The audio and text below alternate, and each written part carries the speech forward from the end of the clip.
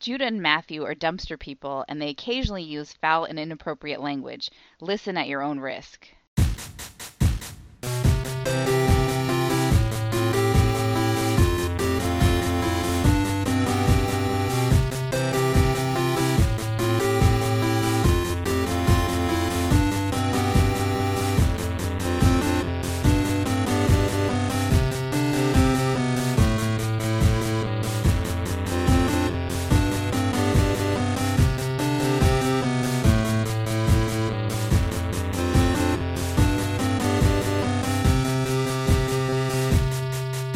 Welcome to Brother Nate Star Treks Edition. I'm Matthew. I'm Judah. It is that time again. Week 105, the week we put pussy on Wesley's menu. I believe is what this one is called. I love when you pitch the episode title right up at the top. I usually jot down 10 or 15 that are better during the episode. Make sure you keep all those notes, which I know you're writing on paper. Oh, yeah, I never throw these notebooks away. Someone will find them after I'm dead, for sure. Yeah, that's museum shit someday. Someone will turn it to a page and say, well, I see a bunch of stuff, and the word Spock's rocks is underlined, so... here's how this project works. We did it... 3 weeks ago in real time, we talked about just three other Star Trek episodes. You'd think, again, every 20 episodes or so, I say, you'd think we'd have this down by now, the part where we describe what this show is. But it's so dumb. It's such a dumb idea, and we're dumb, and everything about it is stupid. Anyway, we compared all of the 104th episodes against each other, and the loser that week was Voyager, so we're going to start off this week by talking about Voyager. That's in an attempt for us to still have some energy when it gets to the really bad ones, but, yeah, we'll see. Hey... This week, the Voyager episode that we watched is called Bride of Chaotica.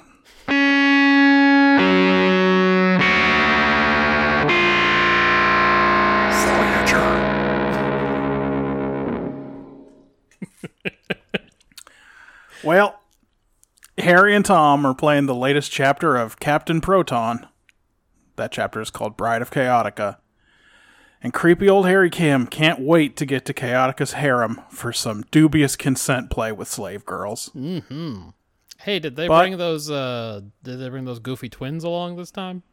They did not bring the Delaney twins, which is how you know shenanigans were planned. Oh, okay, good. Like, Tom Paris wants to play this whole dumb thing out. Harry Kim just wants to get to that harem. That's right. Yeah, that's right. He can't do that with those girls watching him. Yeah, so you know how it was sold. Well, after a couple of jabs about how cheap all the Star Trek sets are, the place shakes around, and all of a sudden, in this black and white world, there's a colorful hole, floating disc, space anomaly. Hole. Some kind of space hole. Yeah, exactly. This one's mostly in purples and reds. And as you'd expect, whatever happened to cause this hole also took the holodeck controls offline, and also... No one answers when they call the bridge. Yeah. So it seems like they're going to be stuck in there, but no, it's even worse. Anyway, turns out gravimetric forces have pulled Voyager out of warp speed, and systems all over the ship are offline. And Voyager is stuck in a subspace layer. And can't move. So it's kind of like they hit a quantum filament. Oh, or a cosmic string. Or a cosmic string. Or they're trapped in some two-dimensional entities. They don't look and see if any of those things are true, by the way. No, they don't do it. They don't check the book. This is not one where Janeway's like, I remember from Picard's logs when, etc. Oh, yes, I had to read about it at the Academy. That doesn't make sense from a timing perspective. Still, I still read about it. Back in the holodeck, there are now 3 of these weird distortions. Which I guess is supposed to turn up the stakes, but later I don't think it makes any sense, and there's no reason for there to be more than one. But it doesn't matter. The way they get out of the holodeck is Tom Paris manages. He can't control anything in the holodeck, but he can set up a site-to-site transport within the ship somehow from within the holodeck. So they just beam out. Okay. In Astrometrics, We get to see a little depiction of, I guess regular space with like a subspace river penetrating it. Sure. Something like that. The analogy they make is that it's like having run aground on a sandbar. They didn't say it's like getting stuck in the Suez Canal? They did not say it was like getting stuck in the Suez Canal. That's too bad. They should have known about metaphor for a different time. They decide to try the old barely use the thrusters at all trick from Booby Trap. Because, that worked once. Meanwhile, a couple of balls of light fall out of these rifts in the holodeck, and they take the form of two 1930s dipshits in suits. And then these two chodes immediately get captured by, Chaotica's evil henchman. Goon. Hold on, his name is in here somewhere. Lonzak. Oh, okay. It's not a good name. Sounds like he's Yugoslav or something. Yeah. Well, we have to watch kind of a lot of holonovel scenes that have literally none of the Voyager cast in them, which I don't love. No one that we care about is there to see this, but there's a lot of holodeck stuff going on. I didn't ask in my notes later, so I'll just ask it here. How did those guys know to dress like it was the 30s? Hey. Because, Captain Proton may be a 30s style sci-fi, but it doesn't take place in the 30s. It must be some kind of future. Later when we see the president of Earth, he's dressed like that. His suit is kind of similar. He doesn't have a jaunty hat, but does he have a hat? Yeah, he does. How did those guys Matrix know to do that? I just want to ask some questions about the light guys, because I don't think anyone asks any questions about them. It doesn't matter, and it also serves no purpose. No one in the show ever comments on it.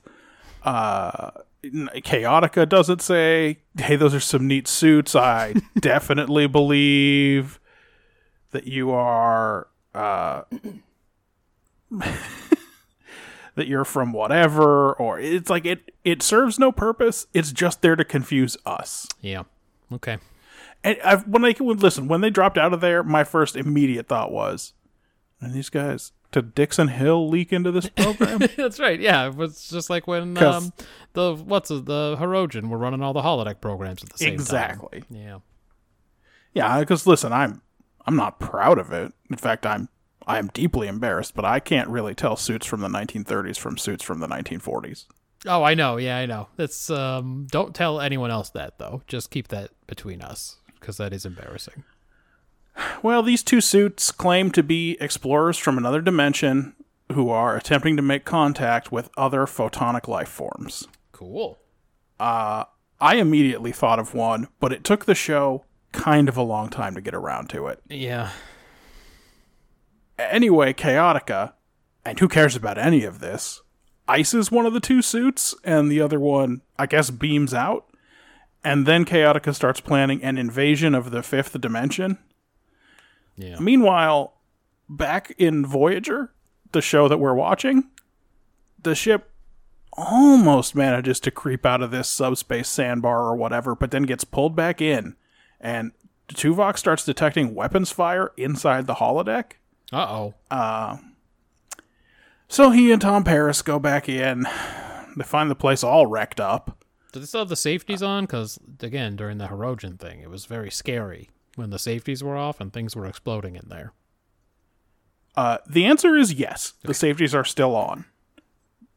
So they're not in any danger, and they mentioned several times that photonic weapons can't hurt them, which I think is weird because a laser could hurt them. A laser could hurt them for sure, and then also, oftentimes on the holodeck, a whoopsie happens and someone gets blasted. So yeah, for real. Yeah. But not this week. Instead, this week, Tom Paris fixes up Satan's robot, who immediately starts screaming about invaders from the fifth dimension, and Tom Paris isn't embarrassed about any of it. No.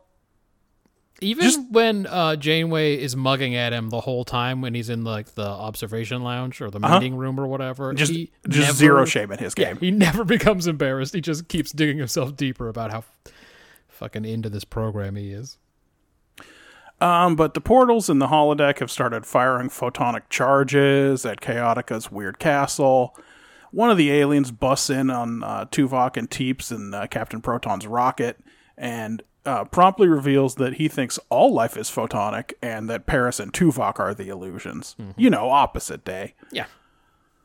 So now it's time to send in Schmullis. But also, it's a weird two-part plan because Tom Paris still really wants to play Captain Proton. Yeah. So, like, he's got, you know, he's got the imagination equivalent of blue balls where he really needed to see this thing play out. Uh-huh. Or maybe he's just trying to get to that harem scene. But he's going to send Schmullis in to pretend to be the president of Earth to negotiate with the actual aliens. And in the meantime, he's going to get in Captain Proton's rocket. And by the way, put the outfit back on. He needs to. Otherwise, he can't make the rocket go. Right. And destroy Chaotica's death ray with his own Destructo beam. Yeah. Not embarrassed at all. No.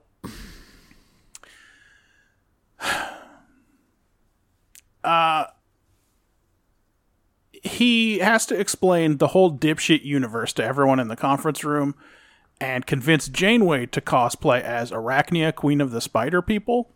And like you said, although everyone is openly laughing at him and making a lot of fun of the whole situation and even making fun of Janeway a little bit, Yep. and telling her that she's going to get to make first contact with the fifth dimension or whatever. Not embarrassed. Yeah, actually, he's Space Ghost in this whole thing, asking about the knowledge crystals. And the knowledge crystals. That's TP's role in this show. Janeway dresses up, goes in, gets the grand tour of Chaotica's lab.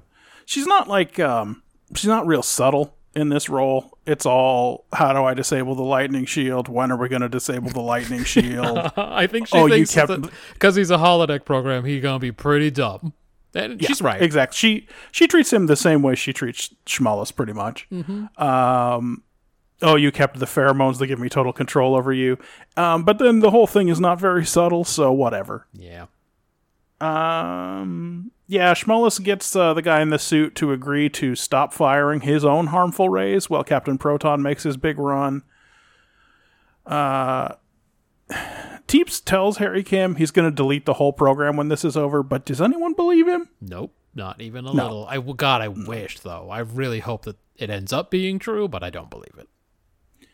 Janeway pulls a gun on Chaotica to stop him from blasting Captain Proton's rocket out of the sky.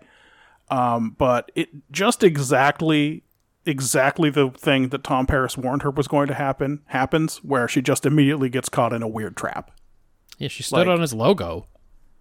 Yeah, to be honest, I don't think she was paying attention at all when he said that stuff about how this guy is going to have a trap door or he's going to try to incapacitate you. And anyway, that's exactly what happens. So she has to use the dumb pheromones to take control of Lonzak. Meanwhile, for reasons that are not explained at all of the weapons fire happening in the holodeck is pulling Voyager deeper into subspace. I hope it gets lost there. God, there's so many things this week in all the episodes where you're just like, I wish someone had taken a run at explaining this. It'd be great. Yeah. Once she's got control of Lonzak, she forces Chaotica to power down the lightning shield. Then she just blasts him because none of this matters to her. Yeah, she'll fucking kill him all day. She doesn't even think the doctor's a person. Exactly. Proton fires his Destructo beam, the distortions close, and Voyager moves off out of the subspace field. Then Janeway asks Chakotay if she can have a minute to say goodbye to Chaotica. What? What? Why? I don't know. They don't know. And anyway, the end. Good. Thank God. So, Matthew, what was Bride of Chaotica about?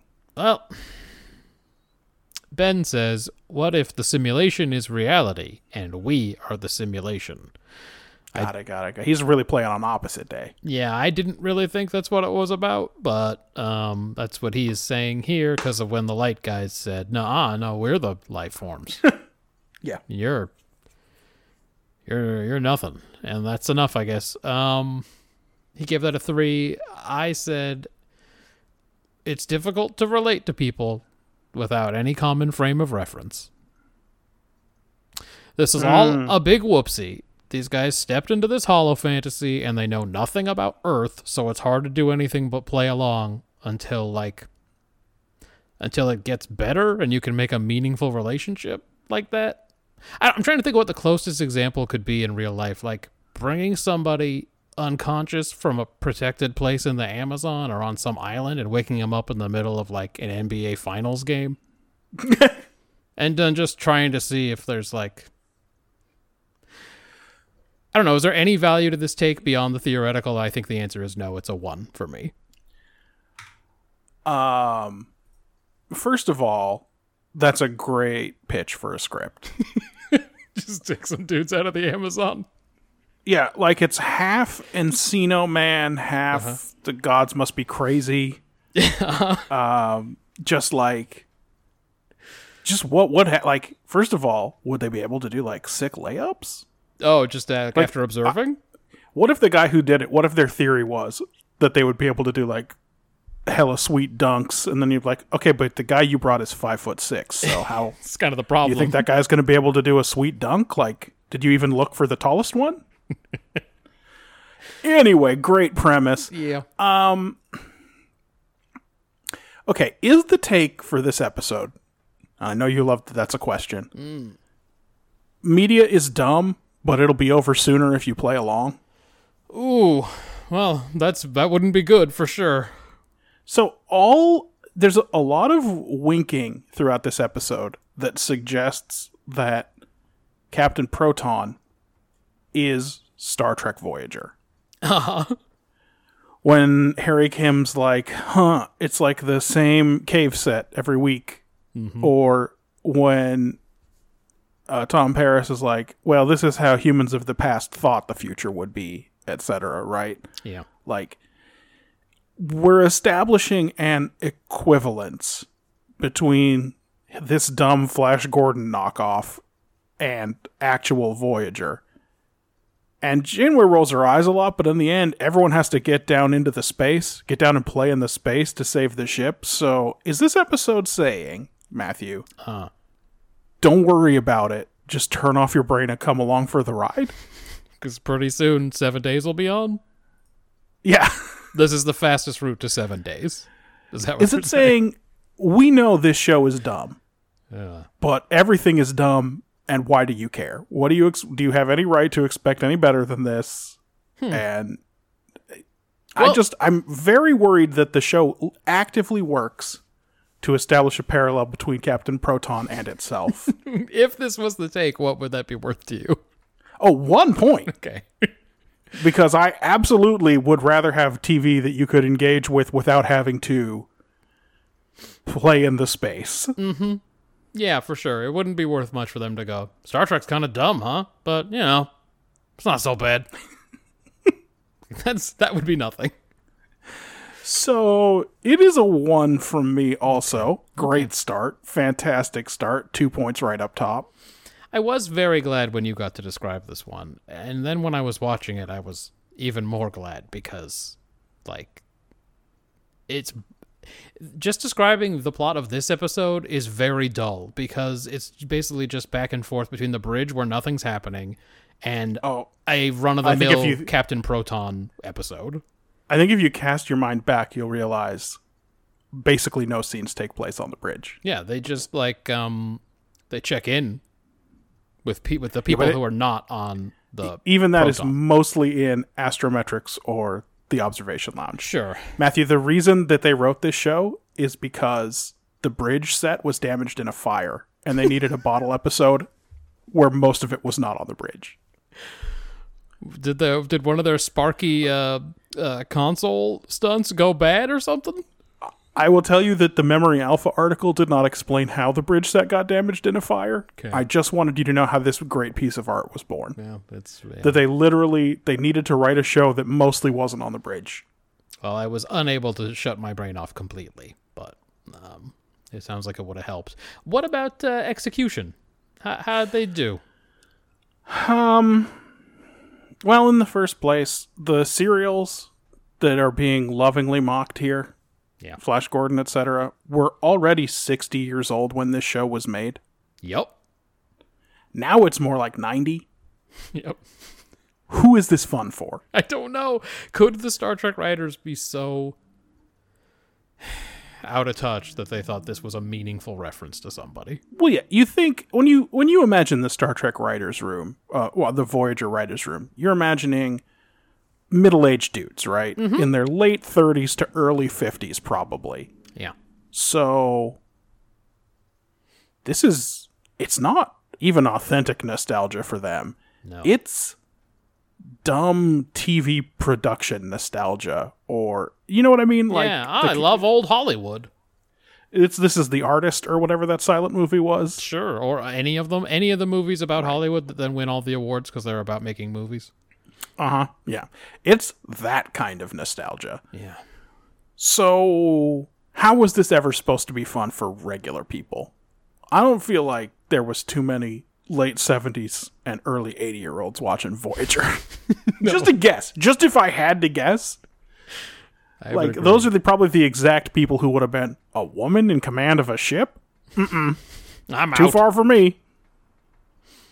Yeah. So that sucks. Who could this possibly have been fun for? Then they do not do a good job of explaining why they can't shut down the holodeck. No. Like, I get that control systems are going out all over the ship. Can you unplug it, though? Yeah. There's got to be... Somehow power gets in there. Yeah. And I know that that's its own problem in Voyager. But, like, why don't they... How come they can't... Smash the fucking Matrix? Yeah, why? Why can't Then they they do make- that? And because if theoretically what's going on in the holodeck is making their real life problems worse, then that would solve that, wouldn't it? Yeah, and like, from the perspective of these other aliens, what would that be like? There was some photonic life there, but it seems to be gone. Gone. We'll keep going on our way looking for more. All right. Why do they make no effort at all at first contact with these aliens? Is it because they're almost out of toilets and Janeway doesn't want to wait around? That's part of it, for sure. There's a throwaway line. Well, basically, the guy's like, you guys are fake, and then he leaves. And then the next time TP talks to Janeway or whoever, he's like, they didn't even think we were real. Which I guess is the excuse that they make for not trying to, like, do their entire fucking job as Starfleet officers and make first contact with these dudes. Yeah. But, like, you have to imagine that she gets home and buried deep in all of her reports of her quest to get Voyager back to Earth is, oh, yeah, we got stuck in a layer of subspace that was populated entirely by photonic life. Sounds like something someone should be interested in, for sure. Yeah. Anyway. In universe, why? When they say to Janeway, all right, well, you can get out of there now, why does she ask for a couple more minutes? I don't know at all. I have no idea what was supposed to be happening in there. Did she know that at the end credits were going to play on that round TV and that would be a nice bookend with the teaser for the chapter that was the start of the episode? Did she have the script is what I'm asking? Was Lonzak still alive? I don't remember. Nah, Lonzak got cold iced. Okay. I don't know. I thought maybe she was going to get down with him. I don't know. I can't say. So, you know, clearly the producers think that Flash Gordon is neat and Kate Mulgrew enjoys hamming it up, but otherwise, this episode is nothing. I gave it a 2 for execution. Yeah. Ben agreed. He gave it a 2. He says, in the end, they just bugger off, even though Chaotica has killed almost 70 of these. He's talking about the photonic life forms. They just leave in the end, even though Chaotica's killed a bunch of them. Yeah, they agree to Schmellis' plan to stop shooting so that Tom Paris can destroy Chaotica, and then they just fucking leave. Mm-hmm. It is. They're just like, the distortions are gone, we can leave now. Huh? So, again, no one in the episode gave any thought to their actions, for sure. Okay, so this episode was obviously a personal attack on you, Judah, perpetrated in the late 90s with the intent of ruining your affections for all science fiction. So not noticing that I had already stopped watching Voyager. So my question, I guess, was just, are you going to stand by and do nothing? Like, what's your response to this heinous insult that they've thrown your way? Well, in response to this episode, Matthew, I have been dragging Voyager's name through the mud for conservatively 500 hours now. Good, I'm glad. I guess this was supposed to be a silly romp. There's certainly nothing to learn or take away. They don't do any diplomacy or learn anything about these life forms. They say it's impossible to communicate with them because those guys don't think that they're real, but they don't make any effort. It's just like a bunch of tricks. Just a bunch of holodeck tricks against some holodeck bad guys, and it's just dress up time for the crew. So, pretty boring. I paired my initial one with another one. It's got Snake Eyes so far. Oh, you love seeing Snake Eyes. But maybe this did really good in world building. After all, it introduces an entire new dimension. Sure, yeah. So this Captain Proton business is more episodic holodeck content, kind of like Flaughter or I don't know. I imagine what Janeway was up to was probably episodic too with those Victorian kids. They entered a layer of subspace which disrupted the warp drive, but also held them entirely in place. Did the immediate deceleration not turn the ship into confetti for some reason? Good question. Can you go from warp whatever to just stopped entirely and everyone's just kind of cool? Anyway. Yeah, I don't know that we've ever seen a deceleration out of warp. It seems like warp drive itself works differently from Newtonian mechanics. Right. So maybe there isn't any inertia or whatever. Well, I mean, something happened because the ship did shake around. It shook a little bit, it's true. Maybe that was just, they tried to use the impulse engines or something. Anyway, they called this thing a subspace sandbar, like you said earlier. These photonic life forms, they can perceive what happens on the holodeck and can even be killed there. Bolians do stereotypically bad bathroom stuff? I don't know. Yes. You and Ben both interpreted that little throwaway as saying the Bolians just shit up the bathroom real bad. I don't know what he meant by it. Otherwise, Neelix says something about how bad it is that we're only down to a couple of bathrooms, and then he was like, especially for the Bolians. I was like, what does it mean? Yeah, does that seam on the top of their head open up? Is that how they do it, or do they just need to shit like 6 times as often? Like, I don't know. Maybe they just exactly what he's trying to say, but he said something about them and bathroom stuff. Everyone knows when a Bolian has to drop a deuce, they're on a 90-second clock, so. That's right. TP thinks the sensors on his fake rocket ship will be more helpful than Voyager's, but all he does when he gets there is read the fucking ticker tape. Yeah. So I don't know why he insisted that they had to go there and look at the sensors. It's a good point. I gave it 2 points for this new photonic life form that I assume we will never hear about again. Yeah, Ben did too. He asked if the Doctor was going into harm's way, from the death ray, if it was photonic weaponry. Mm-hmm. Same thing. What's up with Bolian toilet behaviors? The holodeck keeps running while no one's in there. Yeah. I have Bolians poop weird, same as you guys, and then I have photonic beings exist in another dimension, but we'll never see them again. Seems likely. But the difference between me and you guys is that I only think that's worth 1 point. I mean, it's not unfair. I mean, that seems fair. I don't know.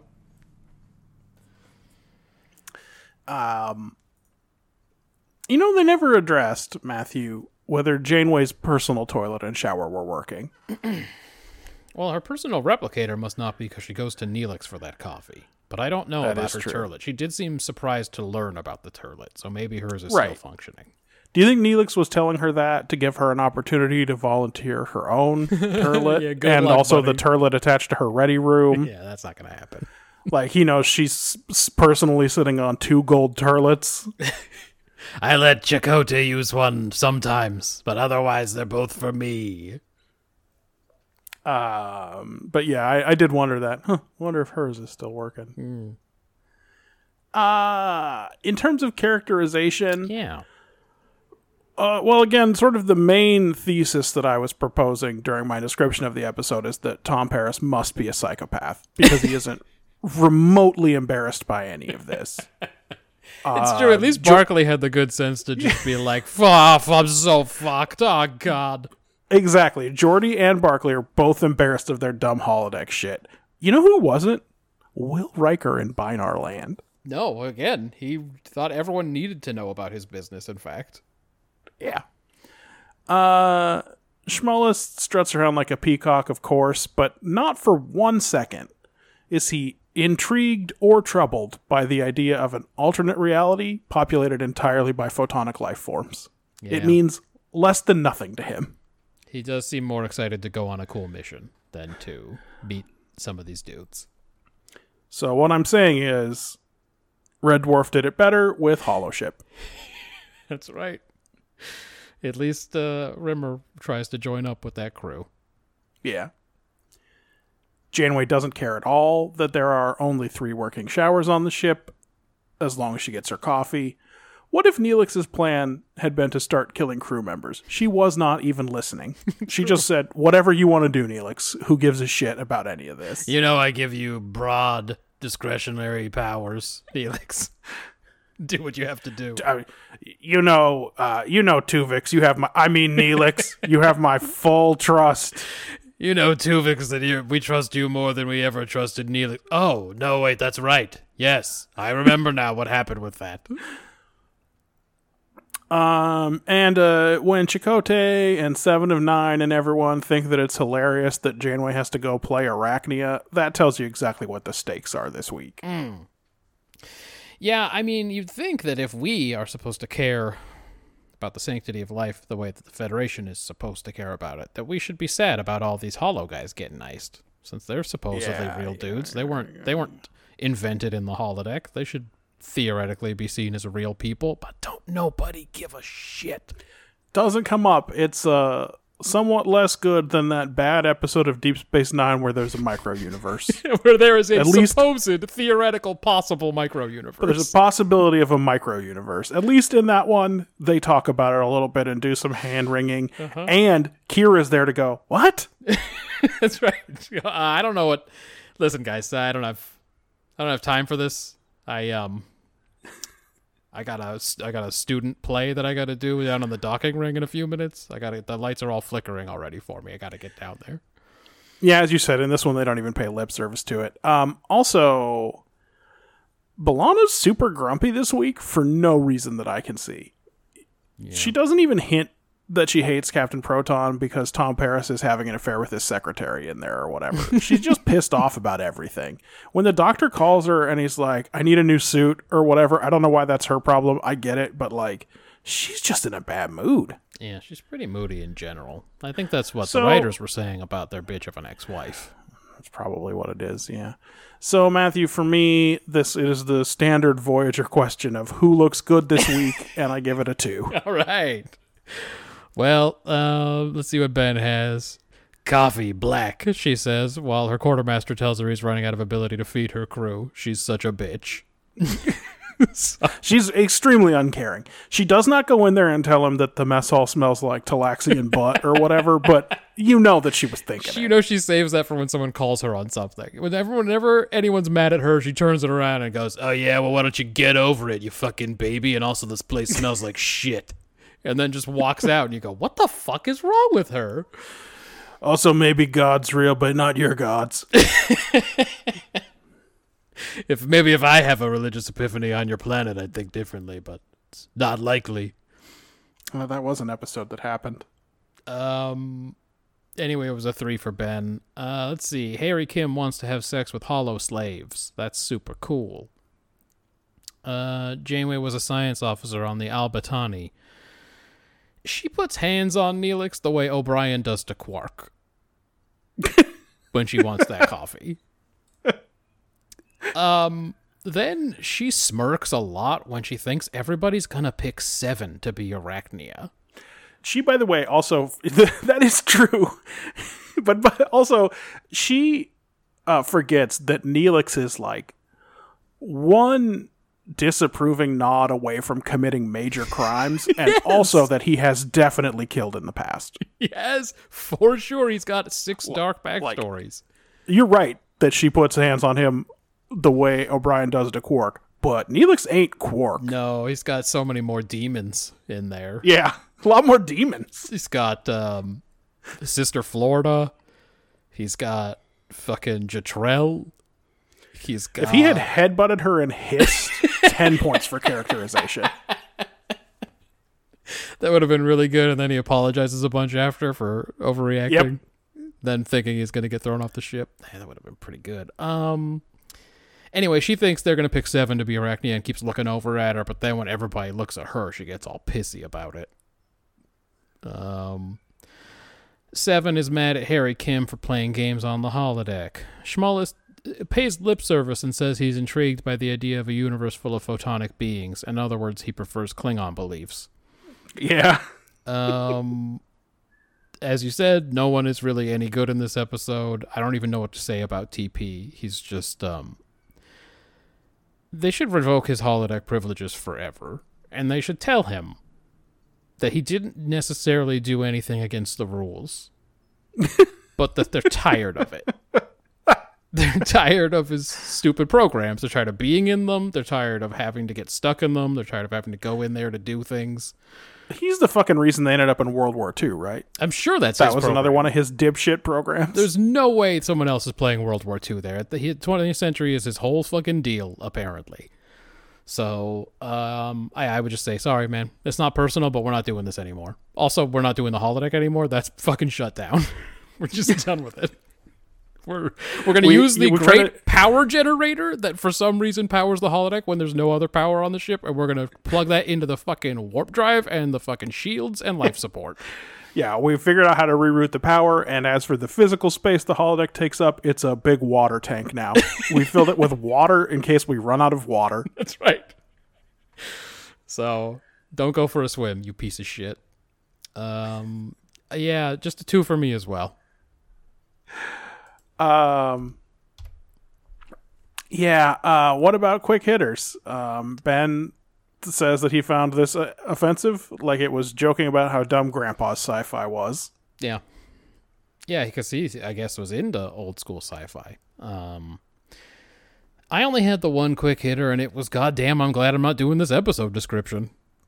Yeah, I think I sprung that one on you last week, so why not? Yeah, it was tough. What about you? I said I didn't think it was useful to talk about how the cave sets are always the same because I don't think Voyager needs its production failings called out when it has so many unaddressed writing failings. That's right. Hey, writers? Hey, why don't you fucking keep it in-house, all right? I don't understand. Why are you fucking casting stones at these fuckers? Yeah, get your own house in order, writers. Jesus. If there are only 4 working toilets, Neelix really should push harder on the no coffee policy. Shit runs right through me for sure. When Tom Paris tells Janeway about the pheromones, and he says that she needs to uncork the pheromones, Janeway gives him a look like she thinks what he has said is extremely nasty. But what does she think it means? Uncork the pheromones? What is uncork the pheromones? What immediately springs to her mind when he says, if all else fails, you can always uncork the pheromones? What do you mean? What do you want to do? Just dip a couple fingers in there and rub it on his face? Just waft it at him? What are you talking about? I don't understand. That's fucking gross. Uncork the pheromones? I'm just asking what her relationship with her own sexuality is. It doesn't seem healthy. No, I don't know. She did talk sexy to the world's perfect live-in boyfriend, Mark, but I don't. We never got too deep into it. Just that, well, at least not in the way I like to be bothered, or whatever. Best actor, probably Chaotica. I mean, he looked the part at least. Worst actor, either of the photonic suits. Yeah, they were nothing. For sure. Ow! Fuck. Just punched to the desk. It was out of rage, I guess. And Matthew, remind me please what you scored this for characterization, because I forgot to write it down. I gave it a 2. 2. All right. So, off to a great start. Voyager scores 12 points this week. All right, well, fuck. What was next? The next one's going to score well for sure, I think. Oh, yeah. Well, probably. Second place last week was Deep Space Nine. This week we watched The Ascent. Ben's pick of the week. Hi, this is Ben Town, your remote Star Trek Edition correspondent, with my pick of the week. Pick of the week.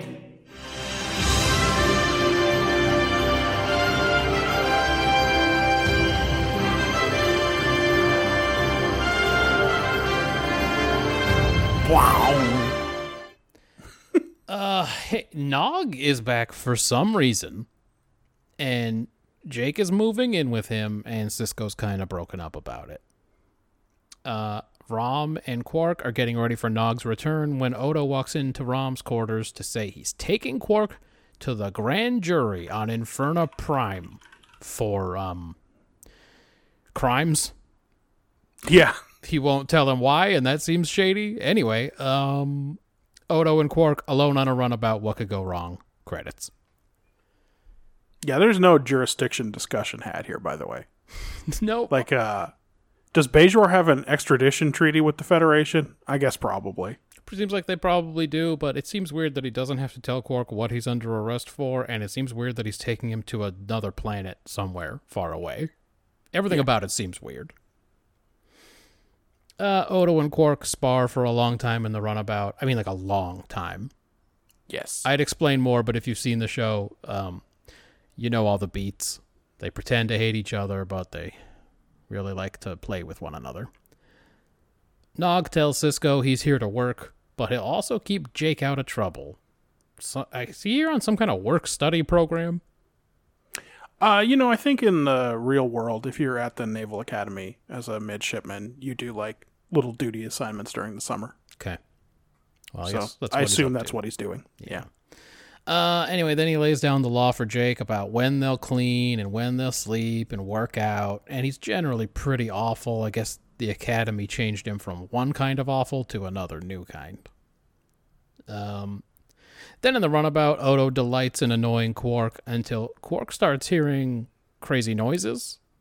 And eventually Odo starts to hear them, and they open a panel in the floor, and they find a dang old bomb. Yep. But like a loud one, the one that just keeps getting louder. What do they try to do? Beam the bomb out? But like, Yes. shit gets all explodey. Yeah, what if it's set up to explode when you try to transport it, says Quark. And then Odo doesn't say, I don't know, man. What would even happen? Isn't that just transporter code 14? Yeah, we do that shit all the Seems time. safe. I've seen Starfleet do that. For the 1,000th time, they come out of warp close enough to crash land on a habitable planet. This one is chilly, though, so it's not as habitable as some of them. Anyway, Quark lets it slip that the Orion Syndicate's probably responsible for this, and Odo reveals that he didn't even know the details of the case. So No, he was just being shitty. yeah, he was just pretending like he had all the info. Anyway, big crash, messy hair, broken replicators, broken communications, all that business. Cut to Nog and Jake still not getting along. This time Nog edited Jake's story without his permission.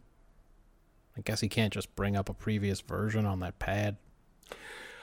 It's, Nog didn't just leave it as a comment on the Google Doc that Jake could just go through and mark resolved without doing anything. It seems weird to like have these two going back and forth, these two plots, because one of them seems dire and full of stakes, and one of them is like, you're kind of an asshole, you didn't used to be an asshole. Listen, the B plot is the odd couple, and it sucks. It's not good at all. And you're absolutely, and in my imagination, Jake knows that he can just revert those changes, but he still wants to make the point that you don't mess with an artist's precious words. This is past prologue, man. This is my famous story, past prologue. Yeah, this is like What follow are you gonna up to do next? Anselm. Make a bunch of changes in Anselm? You're gonna go, but what are you gonna do next? Fucking rub my head and make me make the changes? Huh? Like that lady did? Did I tell you about that? Did I tell you about the time the lady rubbed my head and then I made a novel? By the way, Nog, I've been having a lot of sex since you left, and it's great. I dated a whole Dabo girl. I dated a Dabo girl. I fucked an old lady who gave me fucking words that I could put on a page. It was delightful. She pulled my youthful energy out of my brain, and you could see it. I was bleeding all over the place. Yeah, but I you wrote know a it great kind of novel. looked like white silk. Yeah, it really did. Anyway, I just didn't know if I told you about that. Anyway, back on Ice Planet, Quark comes up with an idea to carry a big old transmitter up a mountain to get a better signal out to Starfleet, because again, the runabout's comms are broken. Time for some on-location filming. Not even cold enough to see their breath out there, but they keep telling us how fucking cold it is. Also, there's only It's one... an L-class planet. That breath thing doesn't happen on an L-class planet. There's only one super warm suit, so they keep trading it back and forth, etc. Back on DS9, Jake is a slob, and he hates cadet uniforms. They fight. Yes. They fight, and Nog says he's moving out. Later, Rom tells Cisco that Nog moved back in with him, and that now Nog sucks ass. And they agree that each of their sons needs to learn something from the other. So they decide to, and this is in the script and it's canon, they're going to parent trap them. Is what they said. But they don't even do that. It was super weird to hear Max Grodenchik in his full Ferengi appliance say Haley Mills. You know, like Haley Mills? The hiking team has been walking for 3 days, and they aren't there yet. And there's no food on this planet. There's like trees and water and oxygen. Don't worry, a tricorder said all the plants were poisonous, and there are no animals. And Quark eats bugs and everything. I guess he can't find any bugs, but I saw several bugs during the shooting. There's all kinds of bugs. I just saw a lot of them flying around and stuff. So this is Yosemite. There's a full fucking bear in the background of one of these shots. I'm surprised they didn't call out a fucking eagle like they do on that fucking Archer planet. What was that? Is that Archer? Is where they are? And who watches the Watchers?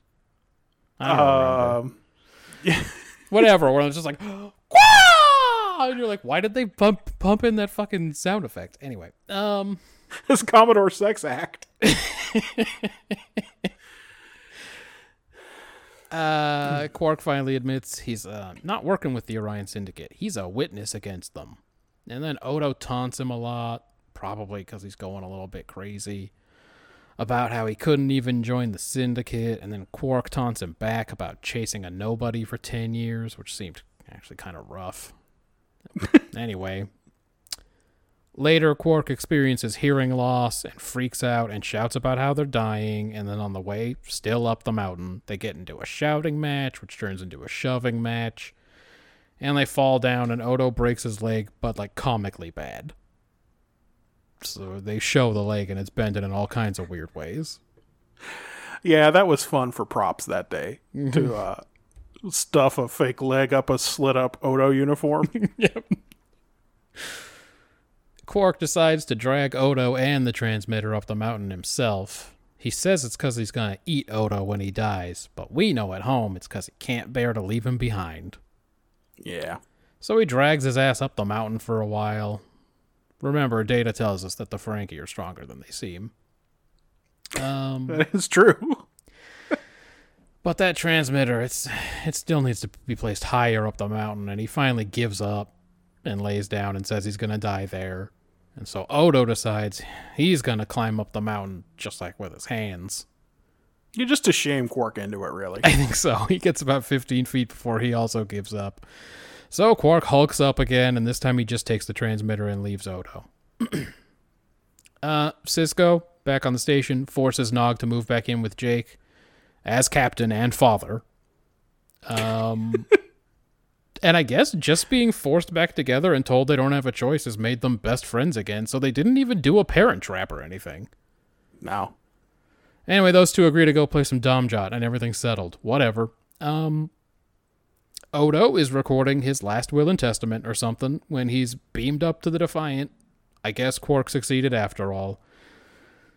They lay beside each other on medical beds. Quark and Odo reaffirm to one another that they aren't gay at all, and they definitely hate each other.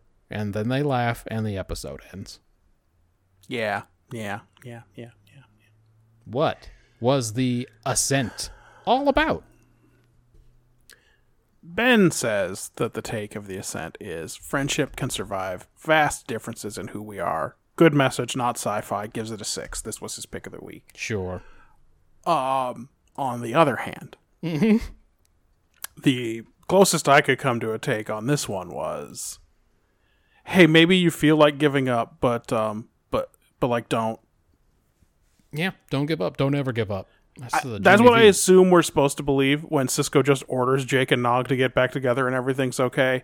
And also, Odo and Quark would have just died if they'd given up. But who's on the other side of this one? The question I find myself asking more and more as these series roll on. Yeah. I think we thought there'd be a lot of the hot takes, but there's a lot of fucking cold takes here. This is not worth a lot to me. Okay. I think as much as a 3. Yeah. Just, hey, you gotta keep going somehow, man. Yeah, you and I were on the same page. I said sheer desperation is the best motivator. I mean, I guess so, yeah.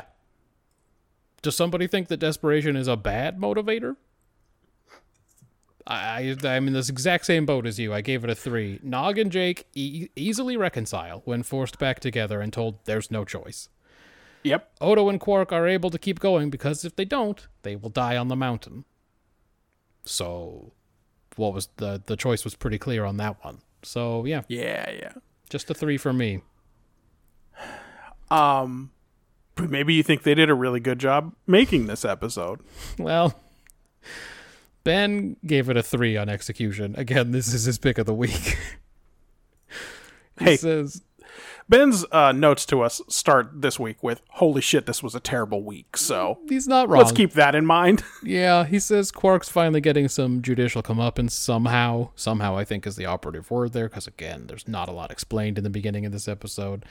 He says this must be the inspiration for that Enterprise episode, because it's exactly the same. And then I thought, fuck, which one? Yeah. Which I mean, there's definitely one on a mountain. Yeah, is that like the one where he fucked on top of a mountain? That seemed different. No. There's definitely one where they're on a planet with some bad dudes, and there's some broken equipment, and they need to work together to get to the top of the fucking mountain. With Trip and the alien. Trip and that alien have a big gay fist fight. Yes. Okay. Yeah. Maybe that's what he's talking about. So, I think he's not wrong that there are some similarities. So a 3 from Ben. Although that one is more of a Galorndon core. What's the name of that one? The Enemy? Maybe. I agreed it was a 3. This B plot would have been better if it was about Sisko having to let go, like I thought it was going to be about in the beginning. I mean, maybe. I don't think it was going to be a big winner either way, but like, I definitely wasn't into this hell is spending eternity with your friends thing that we were doing. Yeah. I saw so many insects on this Quark planet. only eats beetles. Well, he needs to fucking grow up and just eat whatever he finds, because even though the replicator said there was no life, I saw a lot of bugs just flying in every scene.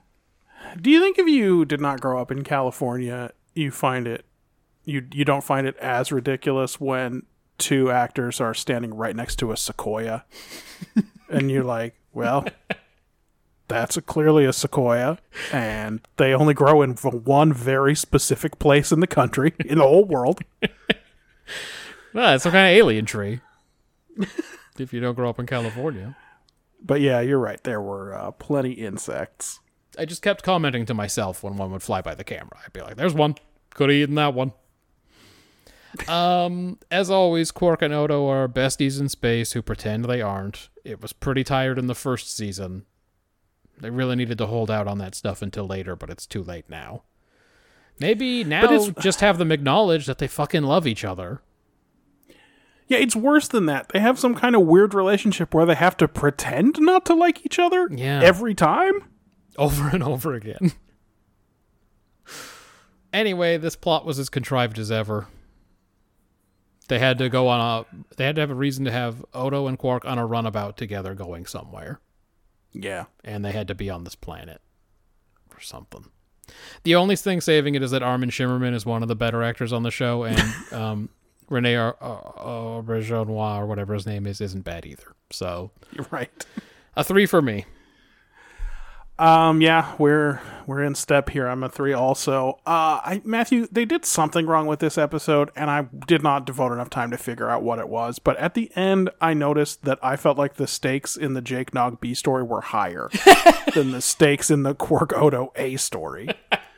And I'm not sure why, but that was the distinct feeling when I got out of it, and it's objectively false, and that's why I think they must have done something wrong with the way they were filmed or directed or something. They broke the show somehow. It's broken. And sure, part of it is like, well, that's plainly Yosemite. I could just drive out there and get them. Yeah, I'll go pick them up. You know what I mean? Like, oh, they're still stuck out there? Like, I could take a day off and go get them. I think it's off season, so it should be pretty easy to get in and out of the park. Like, I can just go get them. It's not the end of the world. We could stop at a Black Bear Diner on the way back. It'll be fine. Yeah, like, it's a drive for sure, but, like, I could just go out there to Yosemite. I mean, don't be afraid to ask, like, do you need me to go? I'm basically telling you to tell me to go get them. Please tell me that. Plus, this frenemies ground with Quark and Odo is so well trod already. It's been beaten to death. Yes. And then this is the story they picked to do all on location. They've never been somewhere that looked more habitable. Most of the fake planets they go to on sets look less habitable than Yosemite. Like, you remember when that Jem'Hadar ship crashed? Yes. That place looked less habitable. In that quarry? For sure. Mm-hmm. Go back there.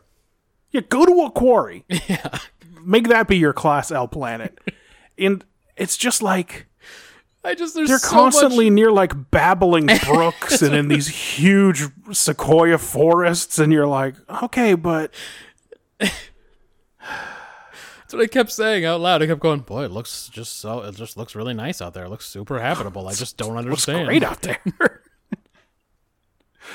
Like, this is where Ryan goes to find himself. What are these people doing? It's just like, I actually didn't read about this one very much, but it must be like, did they pitch Let's Go to Yosemite first? Yeah. Because maybe there was like how did they not write a better story for that? There was like a cast and crew retreat that they turned into a filming weekend or something. That's probably what it was.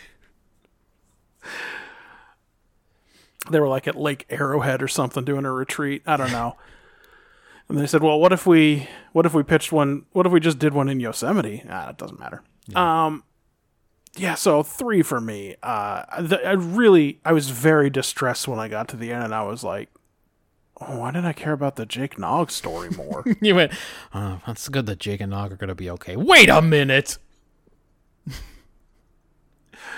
In terms of world building, Ben is a 3 again. For obviously Ferengis have good hearing. He wonders how long it'd take for the starbase to miss the runabout and come looking. Well, they still had at least 4 days left in their journey when that thing blew up, so... Yeah. He wonders how they broke through security to plant that bomb. I mean, they did it completely. They put that whole big bomb in that floor of that runabout. And he says the planet seems pretty inhabitable. Like, he says Nepal level. Maybe he must have noticed that this was just Yosemite, though, right? Maybe he's taking... And you know what Yosemite looks like. Maybe he's taking their word for it that they were up real high because they were trying to get that transmitter. Oh, yeah, maybe. But, yeah, it's a big stretch that this planet is uninhabitable. And then all of the coincidences, like they've got only 2 rations left and only 1 environment suit, and it's a lot of... Yeah. You know, it's like the final mission, but worse. Yes. World building. For me, we've got some talk about the Orion Syndicate. Sure. We don't really understand how they operate. No. Like, they were in the TOS part of space. Are they still weird independent gangsters on the fringes of the Federation? It's a good question. The Orion Syndicate talk is pretty non-specific in this. We've got another one of Jake's stories past prologue. That doesn't seem that notable, but I would definitely mark it as world building if this were an episode of Murder We Pod. That's what I read. That's right. Nog doing his field study. This weird apartment on Deep Space Nine where one bed is right next to the front door, and then there's another bed in another alcove with the living room in between. You see the layout of that place? It was weird. Yeah. Like, who gets the bed that's not where you have to answer the pizza for the pizza guy? They from your definitely bed? had some. They played Pop-Up Pirate or something for it, for sure. That's definitely the best way to settle an argument like that. Orion Syndicate is somewhat interesting. Really, there's no other world building. It's a 2 for me. Yeah, I agree. It's a 2. The Federation Grand Jury on Inferno Prime. I wonder if it's hot on Inferno Prime. Seems like the kind of thing Star Trek writers would make happen. It'd be real weird if it wasn't, though, huh? Yeah. Why'd they name it that? It'd be confusing. I don't know if By the way, did it seem to you like maybe Odo must not have known what a grand jury is about? For him to think that Quark being called to testify before a grand jury meant that he was being arrested as a criminal? Well, the Cardassian system was so different, and Yeah, he just accused the wrong people, and then Gul Dukat executed him, and somehow Odo didn't connect those two things. somehow wasn't his fault. that's right. I just turned him over to Dukat. What are you talking And about? then I stood up there, and I was about 6 feet away as they all got blasted. I watched it. I watched the whole thing. I was showing a lot of collarbone, I guess, because it was a Cardassian uniform. It's true. They did give him a different, nasty old collarbone uniform. I don't know if root beer is a big deal in the 24th century or just among these Ferengi who are trying to assimilate to human customs. It's hard to say. Because I've never heard anyone else talk about root beer. But No, the only time we've heard it mentioned is that I think originally was it Rom heard that at the Ferengi at the Academy they drink root beer, and is he the one pushing it on Nog? Does Nog even like it? Is what I'm asking. that's a very good question. Is this a thing where Rom is somehow Nog's grandma who heard he likes Pokemon and keeps getting him like sort of Pokemon related things every year? Like Digimon? She gets him a he gets it Digimon wrong every once in a while. The man at the store said this was just like Pokemon. I'm not into Yu-Gi-Oh, Mom. It's different, idiot! I have Bone Storm and Blade Squad and Bone Storm 2. Dummy. I fucking hated Odo's nasty jumpsuit tucked into his little ankle boots, and the ankle boots are all loose. It's like he saw the girl from Disaster last week from TNG and went, "That's the look for me, but in beige." Yeah, well, when you select it in the replicator, it does say the Marissa. So I forgot her name. Thank you. Yeah, he's wearing the Marissa, but in beige. What is the deal with that? What's up with those little ankle boots they all wear? uh-huh. Why are they tucked into the ankle boots, but then the boots are so loose and jangly? I imagine that some costumer realized that the pants of the TNG uniforms were getting a lot of wear from going around the outside of the boot. Uh-huh. And that if they flipped it around and did the dumb stirrup pant inside the boot, it'd be a lot less wear. Well, it looks fucking bad. Yeah. Vulcan Love Slave is a well-known porno. No idea how biology works, but this planet has oxygen and water and trees and everything and bugs, but these two dudes say they can't eat anything on it, so that's shitty. Lots of non-specific Orion Syndicate talk. They're bad guys, and you have to pay an entrance fee to join, I would hope, among other things that you have to do. I hope you couldn't one other just thing buy your way. One other thing you have to do is figure out how to reflect that on your taxes without getting arrested. Yeah, that probably seems important. Like, there must be some way I can claim this as a business expense, this Orion Syndicate entrance fee. Yeah, do they have like a DBA that's really harmless, and so they can get by, and they like put it as consulting everywhere? Yeah, what is Inmartech Consulting? It's just a consulting company I go to every once in a while. No big deal, you know. Yeah, just a 2. I had some questions and some things I didn't like. But speaking of things you probably for sure liked a lot, how did you score it on characterization? First, Ben. Again, I will remind you, this is his pick of the week. He gave it a 2. He says, Nog has come home a brainwashed asshole. If Jake wasn't the captain's son, he'd never have the leisure time to moon around and try at writing. The perks of privilege really work out for old Jaco. I don't know. I get the feeling in the Federation... Well, one, we only ever see Starfleet, but I always thought you were just kind of allowed to be a fucking hippie and just follow your passions and sculpt a dolphin or whatever. But it might definitely be a thing where if you ain't got a job, Sisko does come around and say, these quarters are for 2 people. Like, we don't know how it works. It could be like that. Yeah. He says Quark is really digging into Odo's psyche and thinks he wanted to be a solid all along. But again, just a 2 from Ben. Here's what I got. If that's what it's all about, good luck moving up because Jake's moving out. Eat shit. I hope you never wake up from a heart attack. So this is hard for Sisko that Jake is moving out. I guess he's moving in with Nog. Nog's a real ballbuster now, thanks to Starfleet.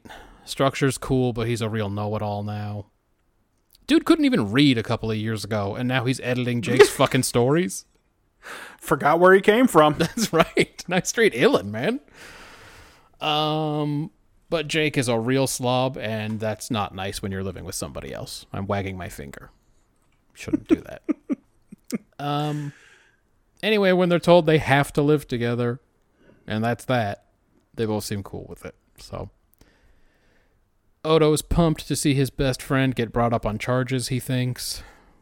Quark says becoming a solid hasn't changed Odo's personality at all. Thank goodness, because he was extremely mopey for a few weeks after that whole incident. So I'm glad he's back to normal.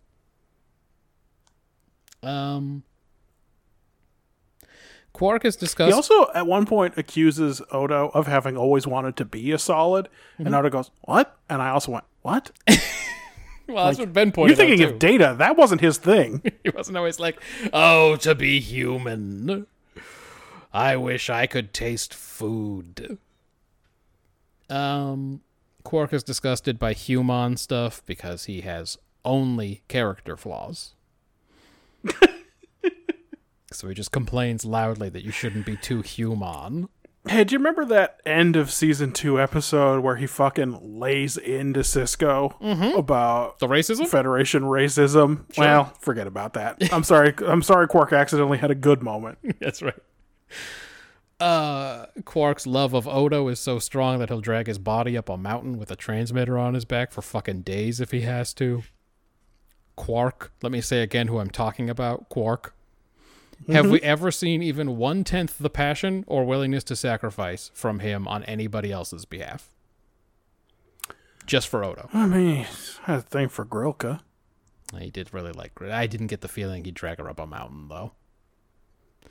I mean, he definitely went with Worf's wild play about throwing an animal leg down on her table and making a bunch of declarations. Which, frankly, would have been a lot for me. That's all I'm going to say about it. That's true. I also am very worried about what people think, so I would probably have a hard time with that. Andy let Worf ragdoll his body all around, so okay, maybe. Rom is still trying to fit in with the Starfleet types as much as possible, and he has a cool dad talk with Sisko. A 3 for me.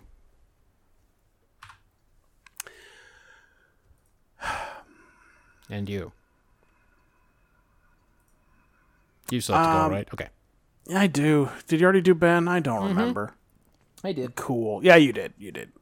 Nog came back from the academy and he's uptight. Fine. That seems like a thing that probably happens.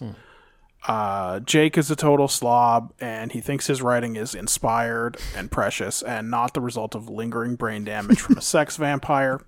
Fine. Makes sense also. He's 18 or whatever. Sure.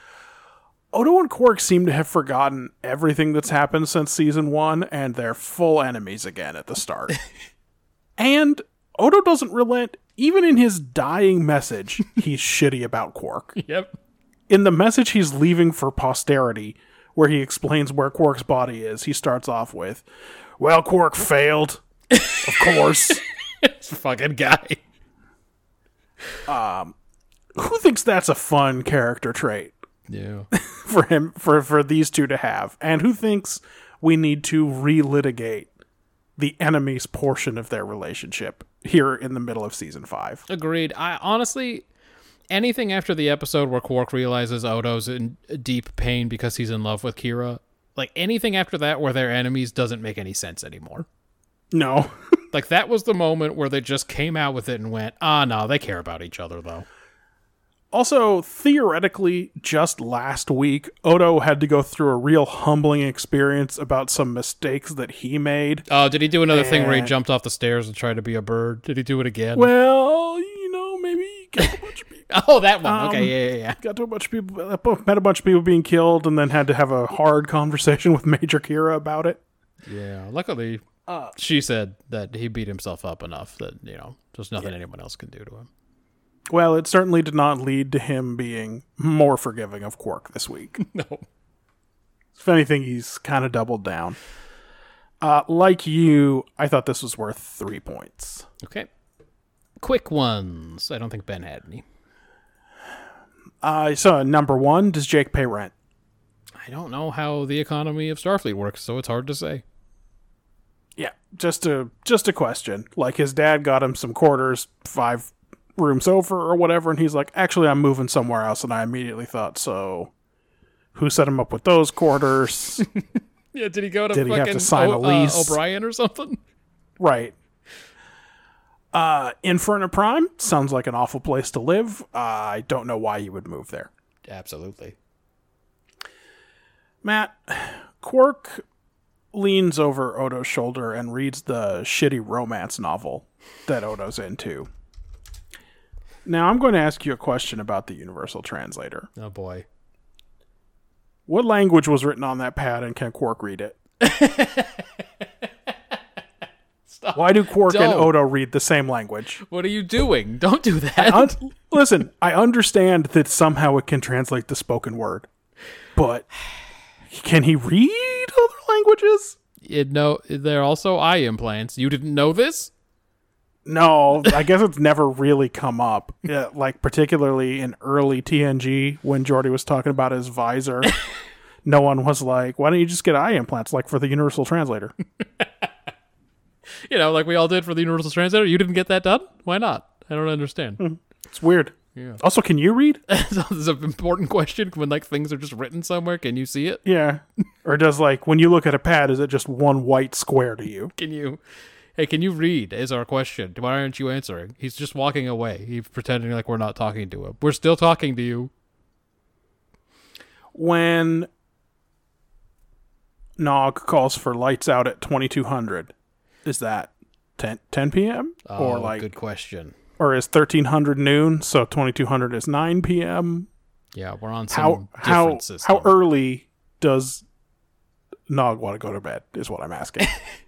Because it could be 10 p the equivalent of 10 p.m. with a 4 hours left before midnight, or it could be 9 p.m. and also there's 7 hours left before midnight.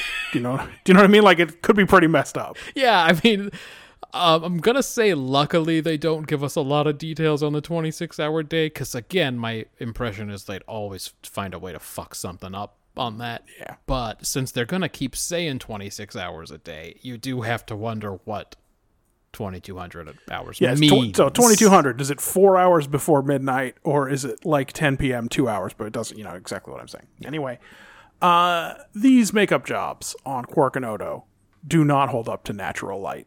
They do not look as good outside. Yeah. You can really see that they have painted the area around Quark's eyes much darker to give the impression that they're set further back than they are. Yep. For sure. Me and Quark are on the same lie here and die scheme. He worked pretty hard before he got there, but he did get there. Odo deciding to burn Quark with his dying words.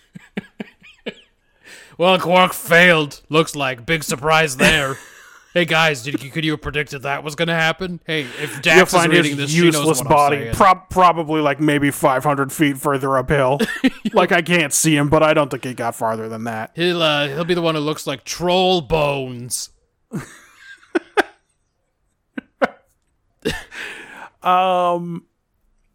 Do you think the Defiant was already looking for him? Because they crashed 4 days into an 8-day trip, but somehow the Defiant was there basically as soon as Quark activated the beacon. Dude, it is hard to say.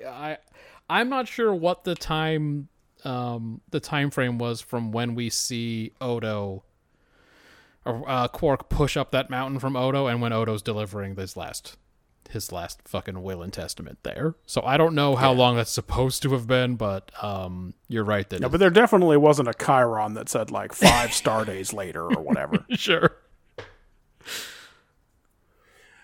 I gave best actor to Quark when he's not screaming and worst actor to Quark when he's screaming. All right, but how did you feel about What are him you- screaming over and over again, "Fascist"? I mean, I liked it a lot. I enjoyed it. I enjoyed that for sure. I loved him screaming "fascist" over and over again. Odo kind of is a if there's such a thing as a lowercase f fascist, Odo kind of is. Yeah. Like he definitely believes in law and order above all other considerations. For sure. Quickies. Yeah, Nana is back and is now pretending to be pregnant. We're in the pretending Yes. phase. But again, only back for Little League. She still doesn't get any scenes or anything. Also, no one says anything like, new haircut. I know, no one says shit You to got- her. So you got yourself quite a look there. It's interesting. That's really interesting. Hey, when's the baby due? When's that You still pregnant? Is that gonna happen?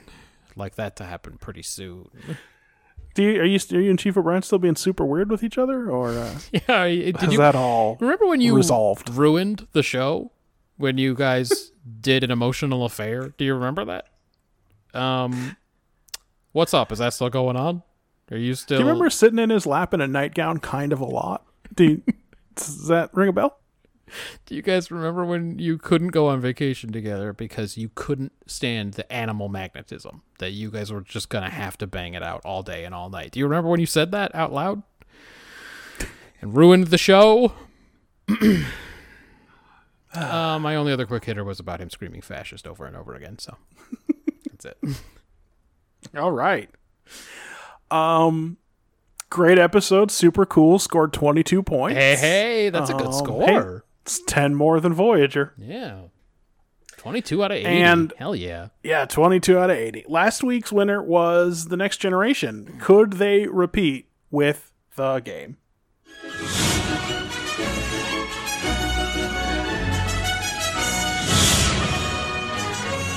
Man, they only got to beat 22. The odds are good.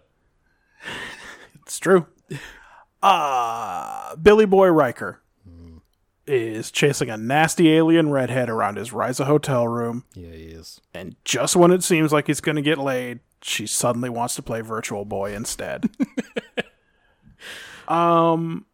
It's a combination of the virtual reality episode of Community and the TI-82 graphing calculator game I programmed, Put the Biscuit in the Basket.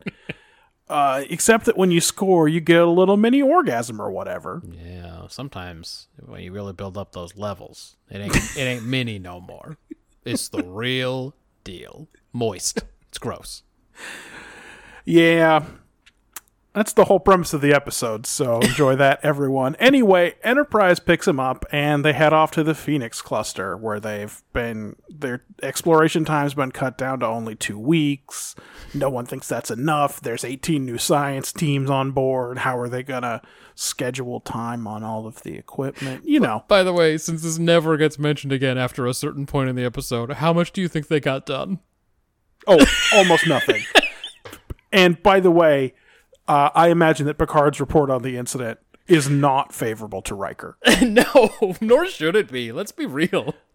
He's got to explain why they got almost no science done. Yeah. And since his report has to include everyone on the ship, including me, got addicted to a video game, and kind of everything ground to a halt because we were nonstop coming. Yeah, we couldn't stop coming, and then we had to chase Wesley around for a while too. So Yeah.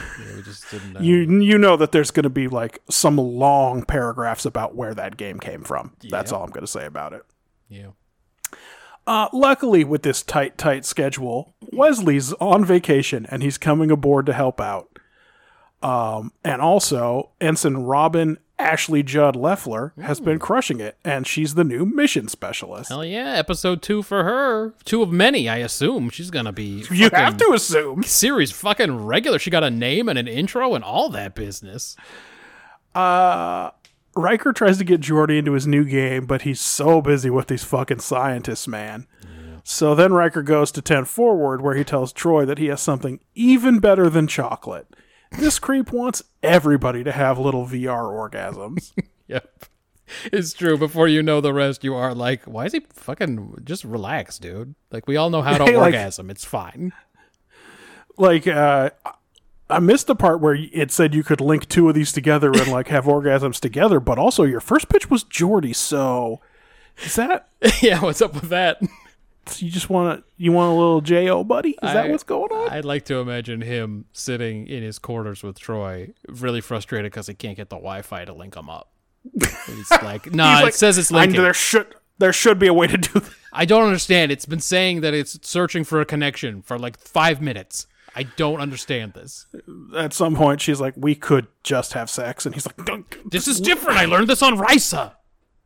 There's cones and there's balls. You're not getting it. This is Risa shit. You know everything's hornier there. Wesley beams over from the Zhukov, which is weird because he was supposed to be on a shuttle they rendezvoused with. It was the shuttle Zhukov. And gets a cool welcome from O'Brien. And it turns out that they're playing a little prank on him. They're not really unhappy he's back. It's a surprise party. That's fun. But in the back, Troy is telling Beverly about the fuck game now. Yeah, she is. So that happened. It's starting to spread. Data and Wesley have a little chat about how hard the academy sucks if you're a Dorcas. And then he sits down in engineering to do some work and meets Leffler. In sinister news, Crusher calls Data down to ostensibly reprogram a tricorder, and then Cold turns him off with his off switch. Yeah, they didn't and then do a mystery thing where like Data is just like in the next scene he's just deactivated and everyone's like, why? No. They just show her being like, "Ka-ka, I gotcha." We get to see it, and then we get to see that Troy and Riker were creepily waiting outside the door so that they could come in, and Riker can manhandle him onto a bio bed so Troy can Crusher could start working in his brain. They decided early on that they did not have the time to spend on a mystery in this one. They were like, no, we're not doing mystery. We're doing buddy cops with Leffler and Wesley, and that's what we're doing this week. Wesley goes to tea with Picard in a scene that I think is only supposed to establish that Wesley's just allowed to come see him whenever he wants for later. Right. Because Picard gets called away basically right away so that Crusher can report that Data came in and collapsed. Yeah. Geordi can't figure out what's wrong. He gets frustrated about it, and then Riker pushes the game on him again as a means of just chilling out for a minute. That's right. Anyway, Wesley and Ashley Judd are so cute together. They're like little dolls. It's barely vomit-inducing. But it does keep Wesley from getting distracted when his mom tries to put the headset on him. That's right, man. What's on his menu now? P. The P word. Don't make me say it. It's the first time for him. He's not going to stop to play the new Wario game. Like, this is bullshit. Yeah, the two kids put on real garbage outfits and have dinner in 10 Forward, where, by the way, a lady sitting next to them is just putting it on Front Street. Just sitting over there fucking staring at him with a big zombie stare and probably just perpetually twitching. Uh-huh. So they start talking about these things and they decide to take their date up a sexy notch by going to the medical lab and hooking one up to a simulator. What? They're going to look at these simulated... simulated. They're going to look at these simulated orgasms. They figure out that the game's addictive, and they also figure out that it's doing something in the higher reasoning areas of the brain. And luckily, the writers don't decide that Wesley should know what it's doing. Yeah. Like, it's enough that he knows something's going on. He goes to snitch. Picard seems to take it seriously, but as soon as Wesley walks out, Picard just reaches over to his left, grabs a headset, and slams it back on. By the way, that's how addictive this game is. He doesn't even call his boss. We find out later he's got a boss. He doesn't even call her. He just goes right back to the game. He's like, okay, Wesley's on to us, but let me slam out a couple more levels. And of course, in that scene, when the scene starts, you see him turning around in his chair, doing a little spin in his chair and putting the headset down. So it's like, Yep. he could not stop himself. He had to jack it a couple more times. Yep. He knew he had one more in him at least. Wesley grabs Leffler. They go to check on Data because they're both smarter than Geordi, and they find the sabotage right away. The senior staff is preparing for a ship to arrive, and Picard says, enough of this shit. Beverly, you gotta slam one of these on Wesley. But when she and Worf go to see about it, he finds him faking it on a bed with Robin Leffler. Yeah. They've got fake headsets on, and they're sitting there twitching, both imagining what an orgasm might be like. By the way, that's true of the actors as well as the characters. It's just pure imagination at this point. Listen, just because no one in this show shouted Geronimo doesn't mean that they don't know what an orgasm's like. I've told you, not everyone does that. It's true, and no one did my specialty, which is, oh no! That's what I do every time.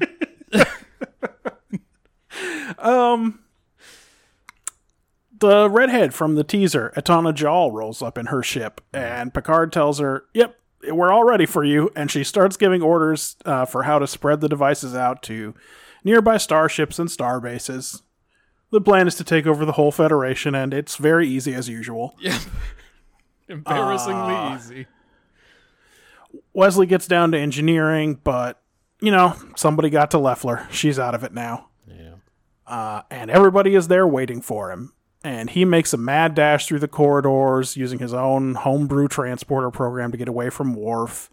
It's a low-speed chase. Wesley attains the rank of Subadar. It was an honorable tour for sure. It's an honorable tour before getting cornered in the Jeffries tubes by Worf and Riker. Yeah. They drag him to the bridge and plug him into the game, ruining his NoFap November attempt. Yeah. But then the lights go out, and Data hits everyone with a Pokemon strobe. Oh, and shit! it breaks Is that the Data's program's music? hold on him. Yeah, I guess he got fixed. They take Etana Jal's ship in tow. Wesley kisses Robin Leffler goodbye and heads out on the Merrimack, having saved the entire Federation, probably. Matthew, God, what's this one about? I mean, look. Video games are bad for society. They'll get you addicted, and the fucking Japanese will take over our whole country, I guess, with their fucking Donkey Kong and their fucking Marios and shit. I'm sorry, do you trust Donkey Kong? I mean, I don't. You sucker?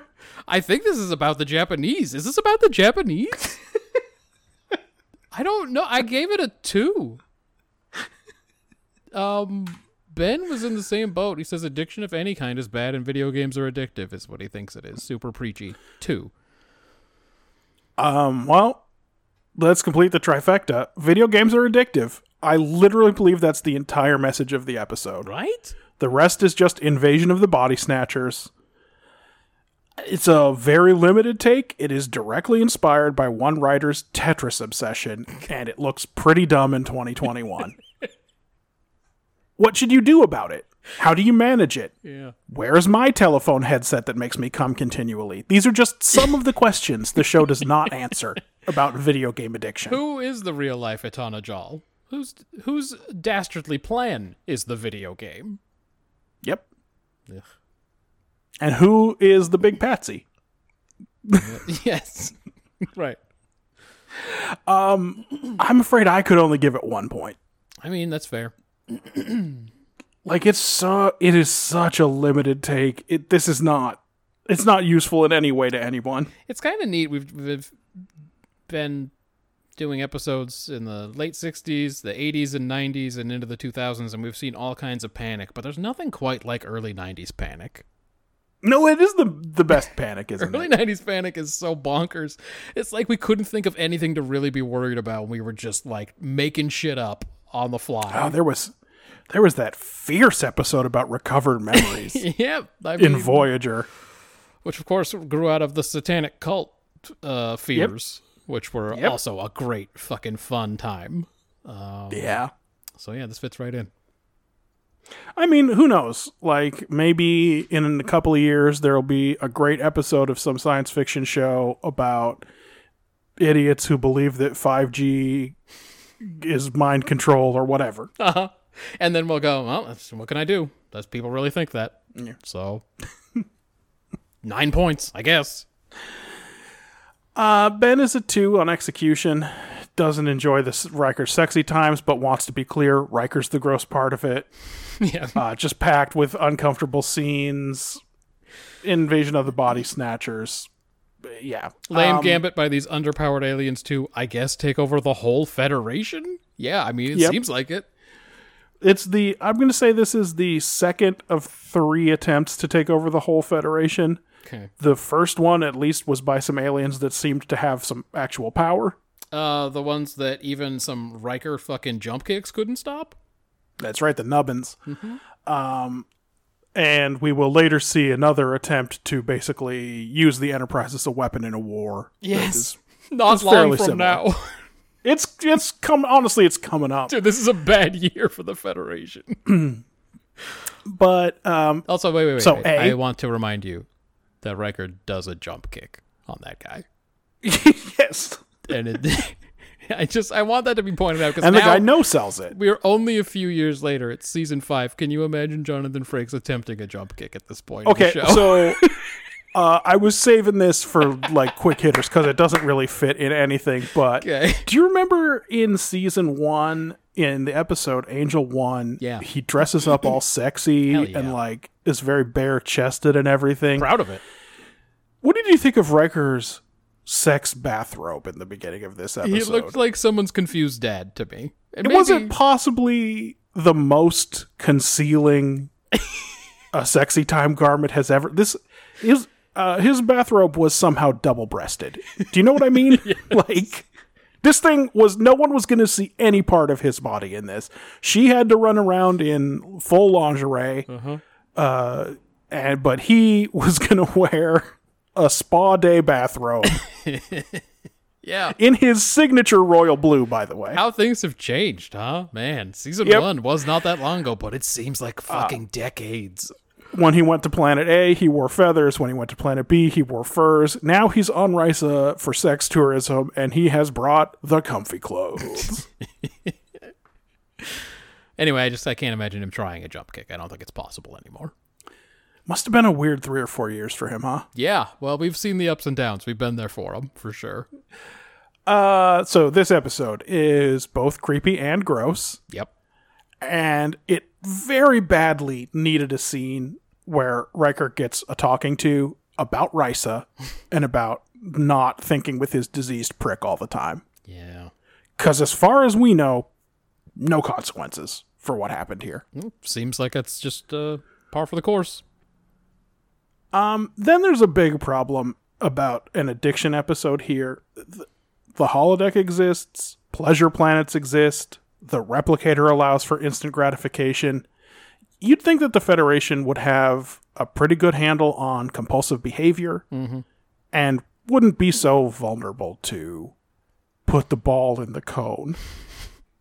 I mean, Like, you'd think they'd have a strategy for dealing with addictive substances and situations. well, another thing, I know so many people who will proudly tell you they've never played video games, and I cannot believe they didn't run into any of those people who are like, no, I'm not playing the fucking game. Like, I don't play video games. I'm proud of it. I talk about it all the time. It's just like not how I want to spend my time. I don't even own a TV. It's part of my identity. Yeah, is just that I don't play video games. stop trying to tell me to play the video game. Like, I'm not going to do it. Apparently, everyone was just like, all right, I guess.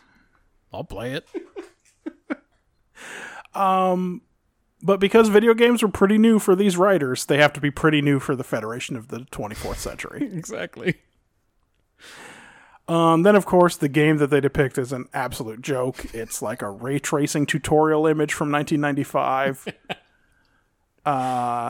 Then they decided on the heist movie format where it seems like Wesley gets caught, but getting caught was just a distraction.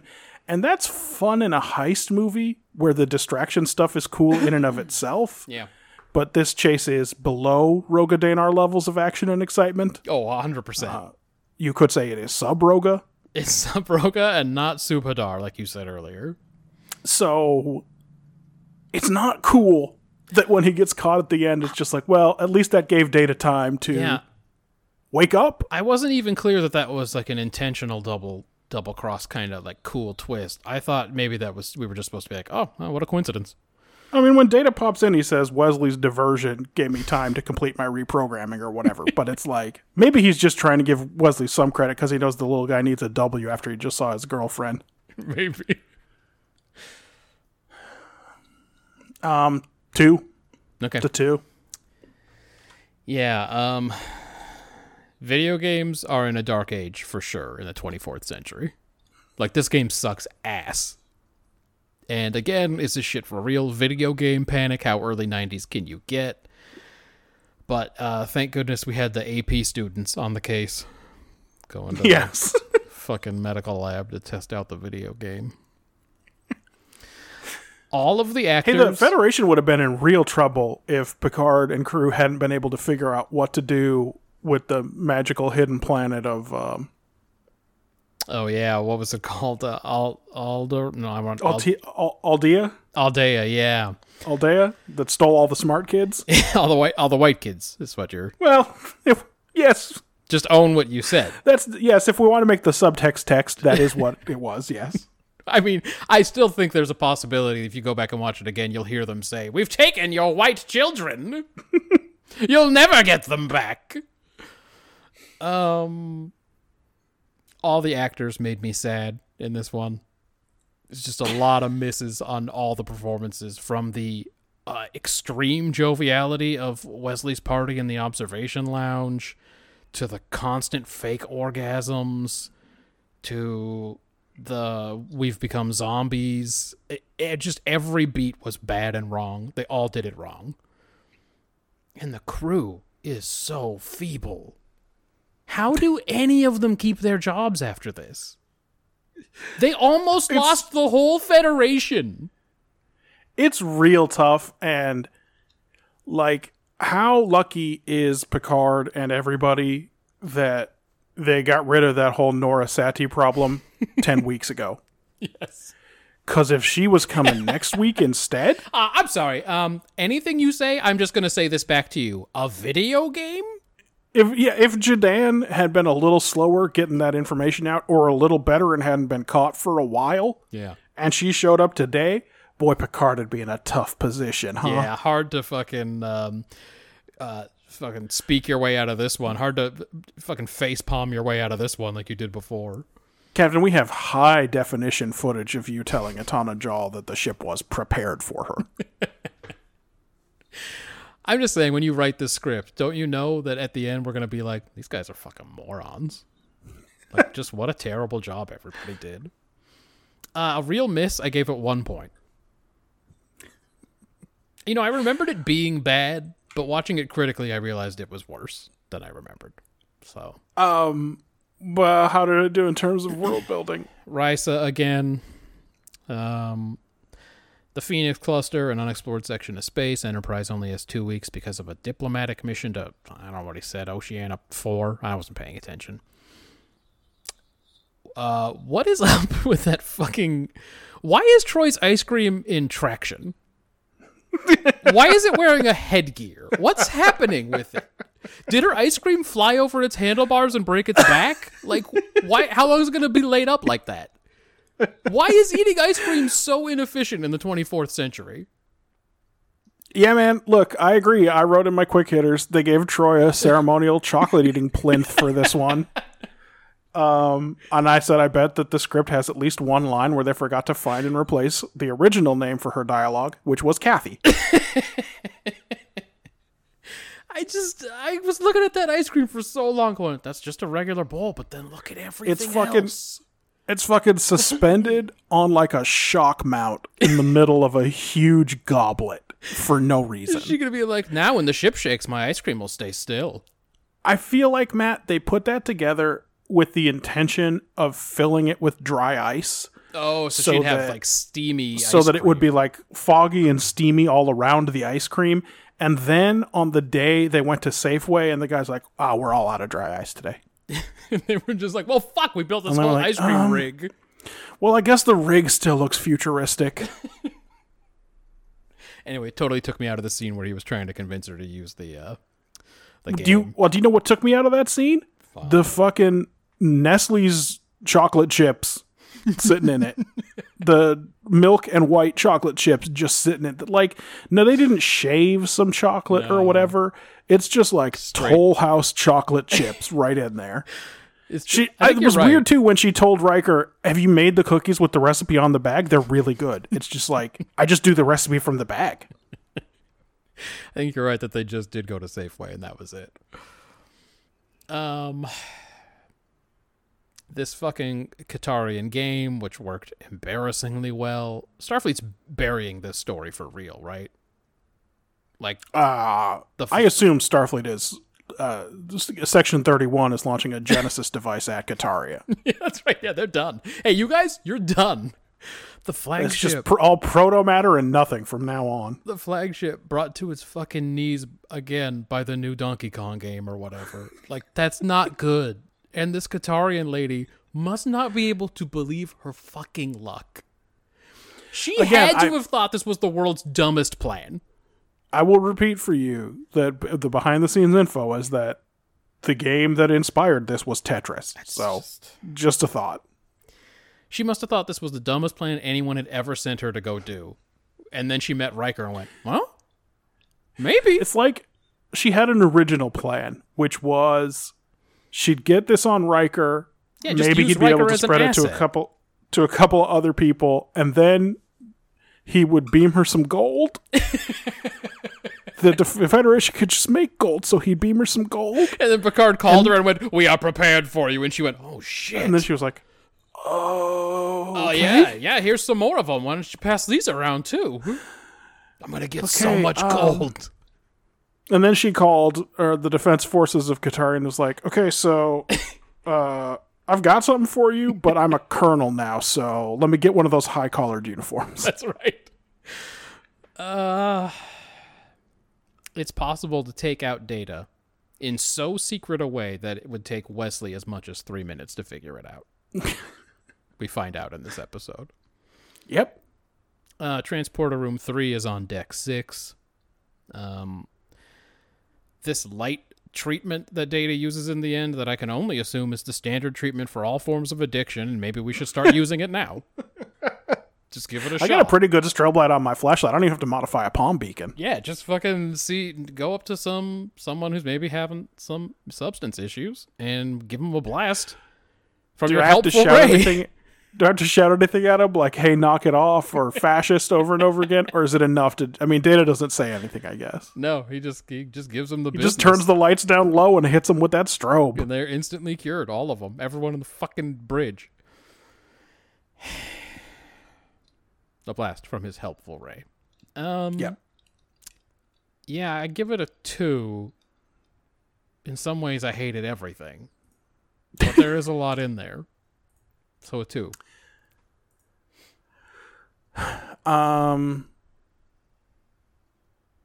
He said he forgot. Ben said he forgot the prototype uniforms. The cadet uniforms become the Voyager uniforms. They have the similar coloration for sure. Yeah, I think at some point they became like the station or land-based uniform, right. And that's why they were wearing them at the Academy, because they're on Earth. But then Voyager just goes, nah, we're just going to wear them. Yeah, I don't know. He asked why Wesley has access to a phaser. It's a 3 for him. Here are some things you didn't mention, I guess. They still do the Sadie Hawkins Day dance in 2360X. Oh, yeah, that's true. What is Risa and why are Starfleet officers allowed to go there? Forever.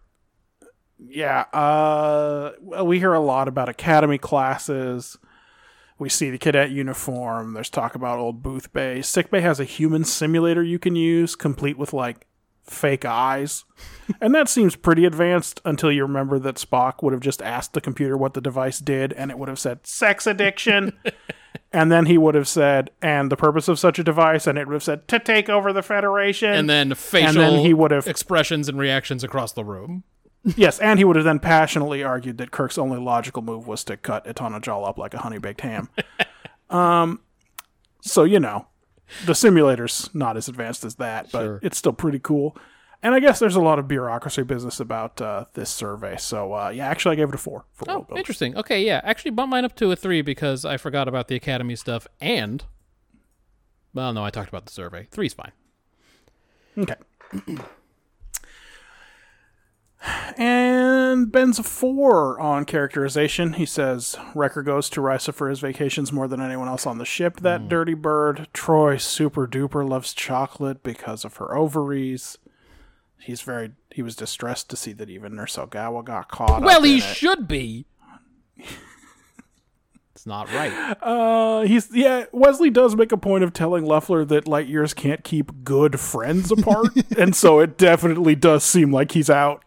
Look, when she gave him her fucking physical copy of her quirky rules, he's like, oh, no, I can't. This doesn't seem like it's gonna work. Oh, thanks. Also, the reason that she knows so much about him from the Academy is that he's fucking crushing it there, so, like, That's right. this actually wasn't a big deal for him at all. Yeah. For me, Wesley saved all of humanity and also kissed a girl, so it's pretty good outing for him. He even had some pretty normal dialogue. Okay. But who else looks good here? Yeah, that's a good question. When Data blew up in the most toys, Geordi had fully clothed nightmares about it. He even knew where to find his visor. He was so tuned in from that dream. But this week, Riker's like, you need a break. Come play this thing I got back from Risa, and he's in. Yes. Every single person on the ship gets caught up in this thing, which makes it real hard to find points. And then at the end, Picard tells Etana Jal her plan to take over the ship has failed. Like he wasn't part of the problem, all smiling and awaiting her orders 30 seconds previously. He's real smug about it. Like he didn't just get very lucky. Yeah. And that's not a good look, and I only gave it a 1. Yeah, well, you're not wrong. Riker's doing his normal fucking thing, just blasting aliens on and off the bridge. Leffler is a mission specialist this week. I'm counting her. She was in a previous episode. She has lots of quirky personal rules she tells everybody about. I can only guess that... A real irritating personality trait, frankly. I can only guess that because she was the cutest one in her space family. Not enough people told her to shut up growing up. I imagine her space family is just like her real-life family. Anyway. Her space family was real fucked up. Her parents ignored her a lot, and they only cared about their work because they were both scientists, and Star Trek hates scientists. She goes into it quite a bit with Wesley. Yeah, so it wasn't necessarily She's from the those Judds. weird privileged circumstances, like a rich only child whose parents were neglectful, but like also, you know, they had piano lessons and all of that. Sure. Anyway, she's also into Wesley for some reason. Troy's big scene is with this chocolate ice cream, and I bet Marina had to really dig deep and come up with some emotional business to do a scene this powerful. She was an actual actress in England before this show. Prove but it. now she's got to seduce Riker with her ice cream. I don't know what it was. Wesley's hurt that nobody came to greet him in the transporter room. Part of the prank is that he'll only get to hang out with lumpy old O'Brien for a minute. Wesley's very nice and gets right to work instead of looking up that Asian kid he used to go skiing with. Anyway. That kid's long gone. After Jake stole that shuttle, Picard got all the rest of those teenagers off the ship. Anybody older than, what's the name of the kid who carved the dolphin? Anyone older than him? I want off the ship. And then he really regretted it. I was going to say Jay Gordon because I don't remember, but I think it's Harry. It's Harry Jr. I think his name is Harry. Harry Jr. And then he really regretted it when those two kids played that prank, and one of them had to... The one kid pulled the prank on the other one, and then the kid had to live in a fucking terrarium. All right. Toddlers and younger. That's it now. That's right. Once your kid's as big as Alexander, you have to send him to live with his grandparents. Thank you, Worf, for instituting that rule. Anyway, Wesley's the protagonist of this episode. I don't know what we learned about his personality, just that he's finally old enough to put off video games if pussy is a possibility. Yep. They could have at least tried to, like, the schemers could have tried to get Data addicted to the game. In this dumb show, he might have just gone, beep, beep, boop, my neural pathways have become accustomed to the frisbees. I must frisbee those funnels all night, Brohan. Oh shit, bro, No. you should have seen that. It was a fucking triple shot. No, but they do set a real weird limit where they're like, well, we'll deactivate him, but we won't murder him. Yeah, that's right. Why? They couldn't just be like, I Well- don't know, his fucking head blew up. What are you going to do? We'll leave him lying there with minor, very precise cuts that can easily be repaired in his circuitry. Yeah, that is a weird choice. But I just think... They should have most toyed him, taken him down, put him on one of them little tiny shuttles, and then blown it up when it left the ship. Yeah. Should have tried something. And then been like, oh no, it happened again, Jordy. Jordy, remember how much pain this brought you? I got something for it. I just think if they had any memories of before they were addicted to the video game, they would have remembered this dude got drunk in season 1, and they would have given it a shot. That's all I'm saying. That's right. Picard is humiliated when Boothby doesn't remember who he is, and Picard failed Orgo. So, a couple of bad things there. When his best friend, the robot, just fucking stops working for no reason, Geordi agrees that it is actually time to take a break and fucking unwind. Yep. Man, I can't even eat if the router isn't working in here.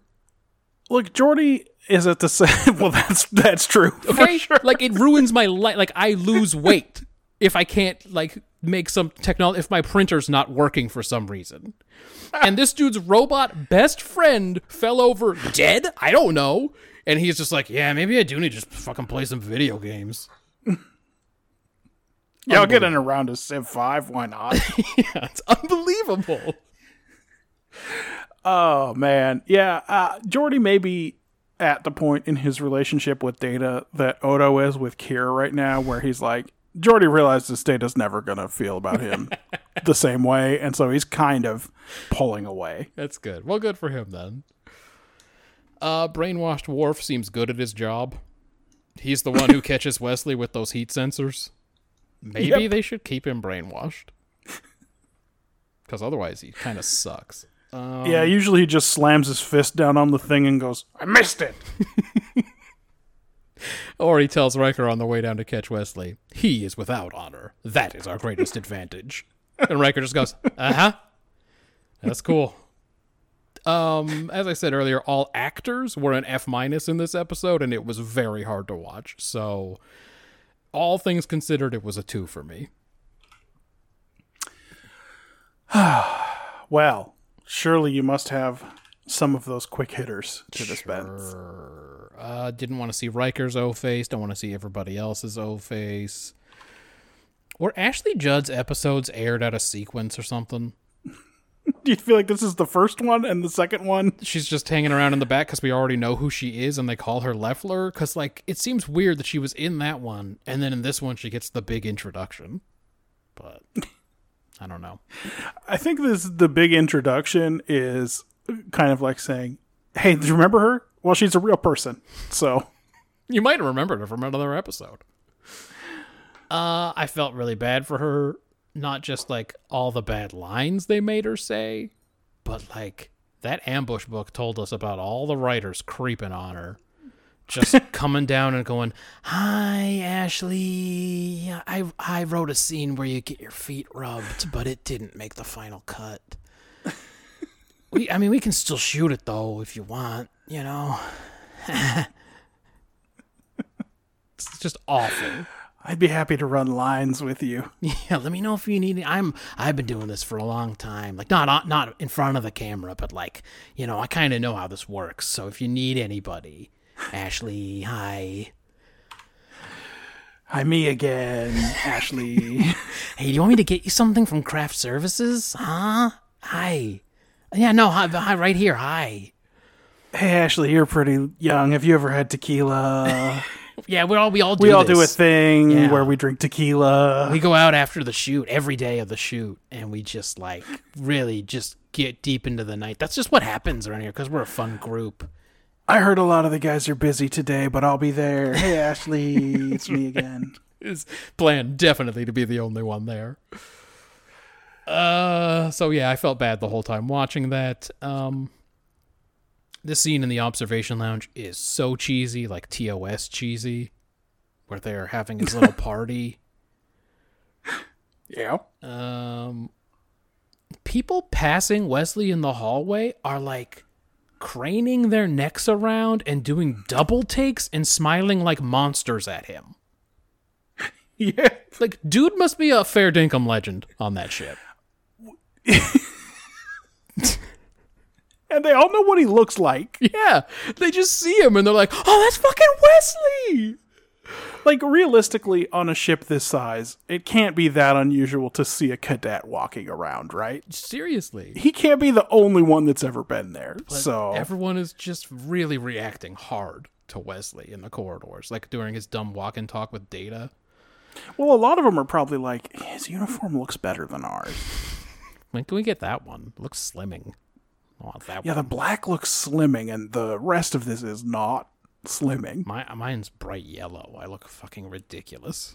Does he have cargo pockets? Oh, that's cool. We all have to pretend like the phasers somehow stick to our belts.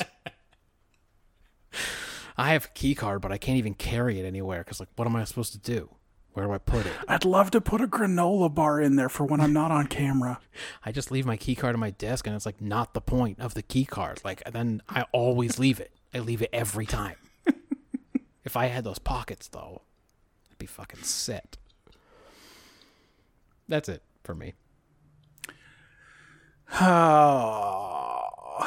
Ben wants to know where's Tashiar and her anti-drugs talk now. Mm-hmm. And he says the highlight of Will Wheaton's acting career and possibly life comes at 42 minutes and 50 seconds when he kisses Ashley Judd. I mean, it could be true. He definitely was not feeling good about acting anymore, and I don't know how much more he did. So that could be the highlight right there. I've seen this episode 15 times, and this was the first time I noticed that Etonojal has weird goat eyes. There you go. He's got sideways goat pupils. I'd have critical watching for sure. I only ever see the big lobes, the big forehead lobes. Yes, your eyes are drawn to the forehead. The thing she's doing with this Sunday, the thing Troy is doing with this Sunday, is an attempt to seduce Riker because he just came back from Risa and she's got serious unaddressed issues, right? 100%. She's gonna This thing win where him you gotta back. you gotta swirl the fudge and dip the ice cream, and She's gonna win him back with the only power that makes sense in this universe. Her V power. yes, I knew what it was. Her other power doesn't make any sense. And there's, by the way, just absolutely zero continuity on the amount of ice cream in the bowl in the various shots there. Each scene, there's different amounts. Which definitely made me wonder how much ice cream they made poor Marina eat while they were filming that. Yeah. Thanks for the fucking close-ups on Gates McFadden faking it. I think she gets probably the best look at what a series of silent orgasms would look like. Well, it's good practice for her because that sex candle's gonna do it to her. Well, that is true too. In the shot where Wesley is picking out his outfit for the night, someone had to make special space hangers that didn't look like regular hangers. At least they Like, did. They're all square, and I imagine someone hand bending some sheet metal to make hangers for him to hang all his sweaters on. At least they did, because how annoying would it be if there were just some regular ass hangers in there and you just went, really? Fucking 400 years had passed, the hangers are exactly They the had same. the paper flags on them from some dry cleaner. Right. Oh, I guess that Like, was the fucking peak of the technology. The Enterprise uses Lee's dry cleaning.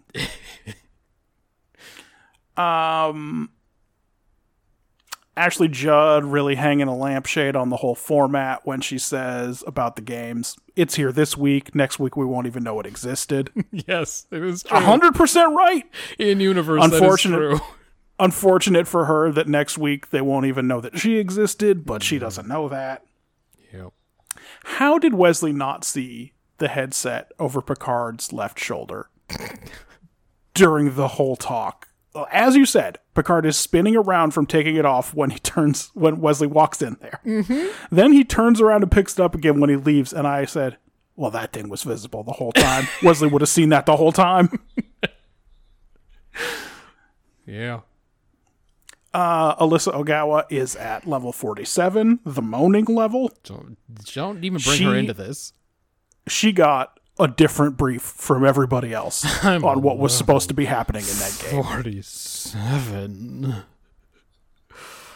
There are probably 18 outtakes where she said something absolutely filthy to Will Wheaton, and they couldn't use it. I just squirted a little. You're like, nope, hey, Nope. that's not what we're going for. Again, I don't know why we have to keep telling you this. This is a syndicated program, so we can't use that, of course. Okay, didn't think I'd have to say this, but you cannot say to him, I come fast like a man. I shouldn't have to tell you that. I'm sorry, did you just... He was in Stand By Me. You can't... I'm afraid you can't rub the front of your uniform like that. Nope, or like that. You can't do either of those. Don't do any rubbing. Let's just say no rubbing from now on. No, you can't clench and unclench your thighs over and over again. I shouldn't have to say that either. No, I think it's actually, I know it's only the early 90s, but I'm going to go ahead and get on a limb here and say it's culturally insensitive for you to shout bonsai like that. I don't think we're going to do that on this episode. Save it, though. Maybe later. Save it for something else. Okay, good take, good energy, you guys. One thing, you did say, come with me, Wesley. Yeah, when you grabbed his wrist there and you said, come with me, we can't use that. You know, that's not usable. I feel like we told you 40 times already, but we'll do another. Matt, at the end of this episode, as you pointed out, Wesley gets a hard copy of Robin's Laws, and I almost threw my headset. Leffler's Laws was right there. I know, it's alliterative. Robin's Laws? Yeah, it's not good. Also, that's definitely a word-a-day calendar with one page on the front, right? That says Robin's Laws. 100%. Looked like word-a-day calendar format to me. Yeah. I gave Best Actor to Alyssa Ogawa and Worst Actor to Ashley Judd, constantly leaning forward and looking up at Wesley from under her eyebrows. What was that stance? Did you see it? Did you see it in all the 10 forward scenes where she's craned forward looking up at him? That's where she got all those great acting gigs after that. Things like Kiss the Girls. Is that her? Her. Along Came a Spider. Which one is she in? Which one with Morgan Freeman about a murder? Which one is she in? Her take on that character is that even when she's not under the influence of that thing, she's some kind of girl that was raised by animals like Nell? It is a Nell. Like, what is the stance that she's doing A there? Nell performance, for sure. She really nails it. Yeah, nailed it hard. So, she got Worst Actor this week, unfortunately. But, Alyssa Ogawa really committed. One day I'll learn that actress's name. Yeah, I'm sure it's popped up on the screen, but I do not know it. Yeah, maybe she'll get a guest starring or featuring in the one where they all de-evolve. Oh, yeah. I mean, she's in it. She's also in Lower Decks. There we go. Fuck. Yeah, she's in Lower Decks. It's hard to remember that. Oh, boy. So we're done, right? We did it. It's over. Yeah, we are done. And it's a pretty special week, Matt, because, the winner this week with 22 points is Deep Space Nine, The Ascent. And that is a new low. I mean, it feels like it should be. The previous low score among all the winners was 25 points. So there are some measures by which this is the worst week of the show. Yeah, I'm checking right now. I have 1 week that I have rated worse than this for my scores, but you may not have any rated lower than this. It is. I'm looking for gold format. Oh, gold would be for the best. That's why I'm not seeing it. I think this is your lowest scored week. We both scored this an average of 8 1/3 points, which is Out of 40. out of 40. Yeah, that's terrible. This is a 16 2/3. There is, you'll be happy to know, a 16 1/2. That is week 90. All right, good. Had the episodes Night Terrors, Shattered Mirror, Living Witness, and Affliction. Affliction, by the way, the previous record holder, because that was a 25-point episode that won the week. Fucking shattered it. So that's a 16 1/2. Be real surprised if there was something even lower. Oh, by the way, this seems like it shouldn't be possible. The high score this week was in world building. Yeah, It does that not never seem like that happens. should be possible. I mean, I did give TNG a 4, so Yeah, it got... that's how that happened. It got an average of 4 2/3, and that was the highest score it got this week. God, what a bad week. Okay. Oh, boy. Well, our second worst week of all time and our worst winner of all time puts us in great shape for next week. Week 106, we'll be discussing Unification Part 1. Oh, there we go. Getting into some real business. Yeah. Filler season's over until the end of Unification Part 2. Then it's right back Space- on. Deep Space Nine treating us to an episode called Rapture. I think it is emissary related in some way. All right, well, at least it's not another Odo. 2 in a row was kind of tough. And you will be describing the Voyager episode, Gravity. Let's see. Star Trek Voyager Gravity. Let's see. I want to find out. What? Lori Petty? What's happening? Tank Girl? Yeah, Tank Girl herself. At the peak of her powers? No. Well past the peak of her powers, Tank Girl. 1999. Yeah, I don't remember anything about this. So, okay. Cool. All right, so it'll be new for both of us. Of course, next week will be a mailbag. Stuff that bag, everybody. That's at Brother Date on the Twitter machine. I'm sorry, you can't say stuff that bag. We're going to have to do another take. All right, let me try another one. Everybody, what you can do for me is just go real deep and fill it up. The mailbag. And that's at Brother Date on the Twitter machine. You can go to brotherdate.com. You can send us mail at brothers@brotherdate.com. Podcatchers such as Podmania. I didn't invent that. That's a real one. Pod Brothers is a good one. They're going to have it. If you go down to Podshack or Pod Studio, they're both going to have it as well. So Also, Keurig.com has started, Yep. branched out a little bit. They're doing podcasts now. Yeah, a little bit of cross promotion. It's just I think it's just a good bet for us. And that's it, man. And I'm gonna go ahead and use the catchphrase because it's a Star Trek week. As you believe, so shall you do. So shall you do. As you believe, As you believe, so shall you do. His dying message, he's shitty about Quark. Yep.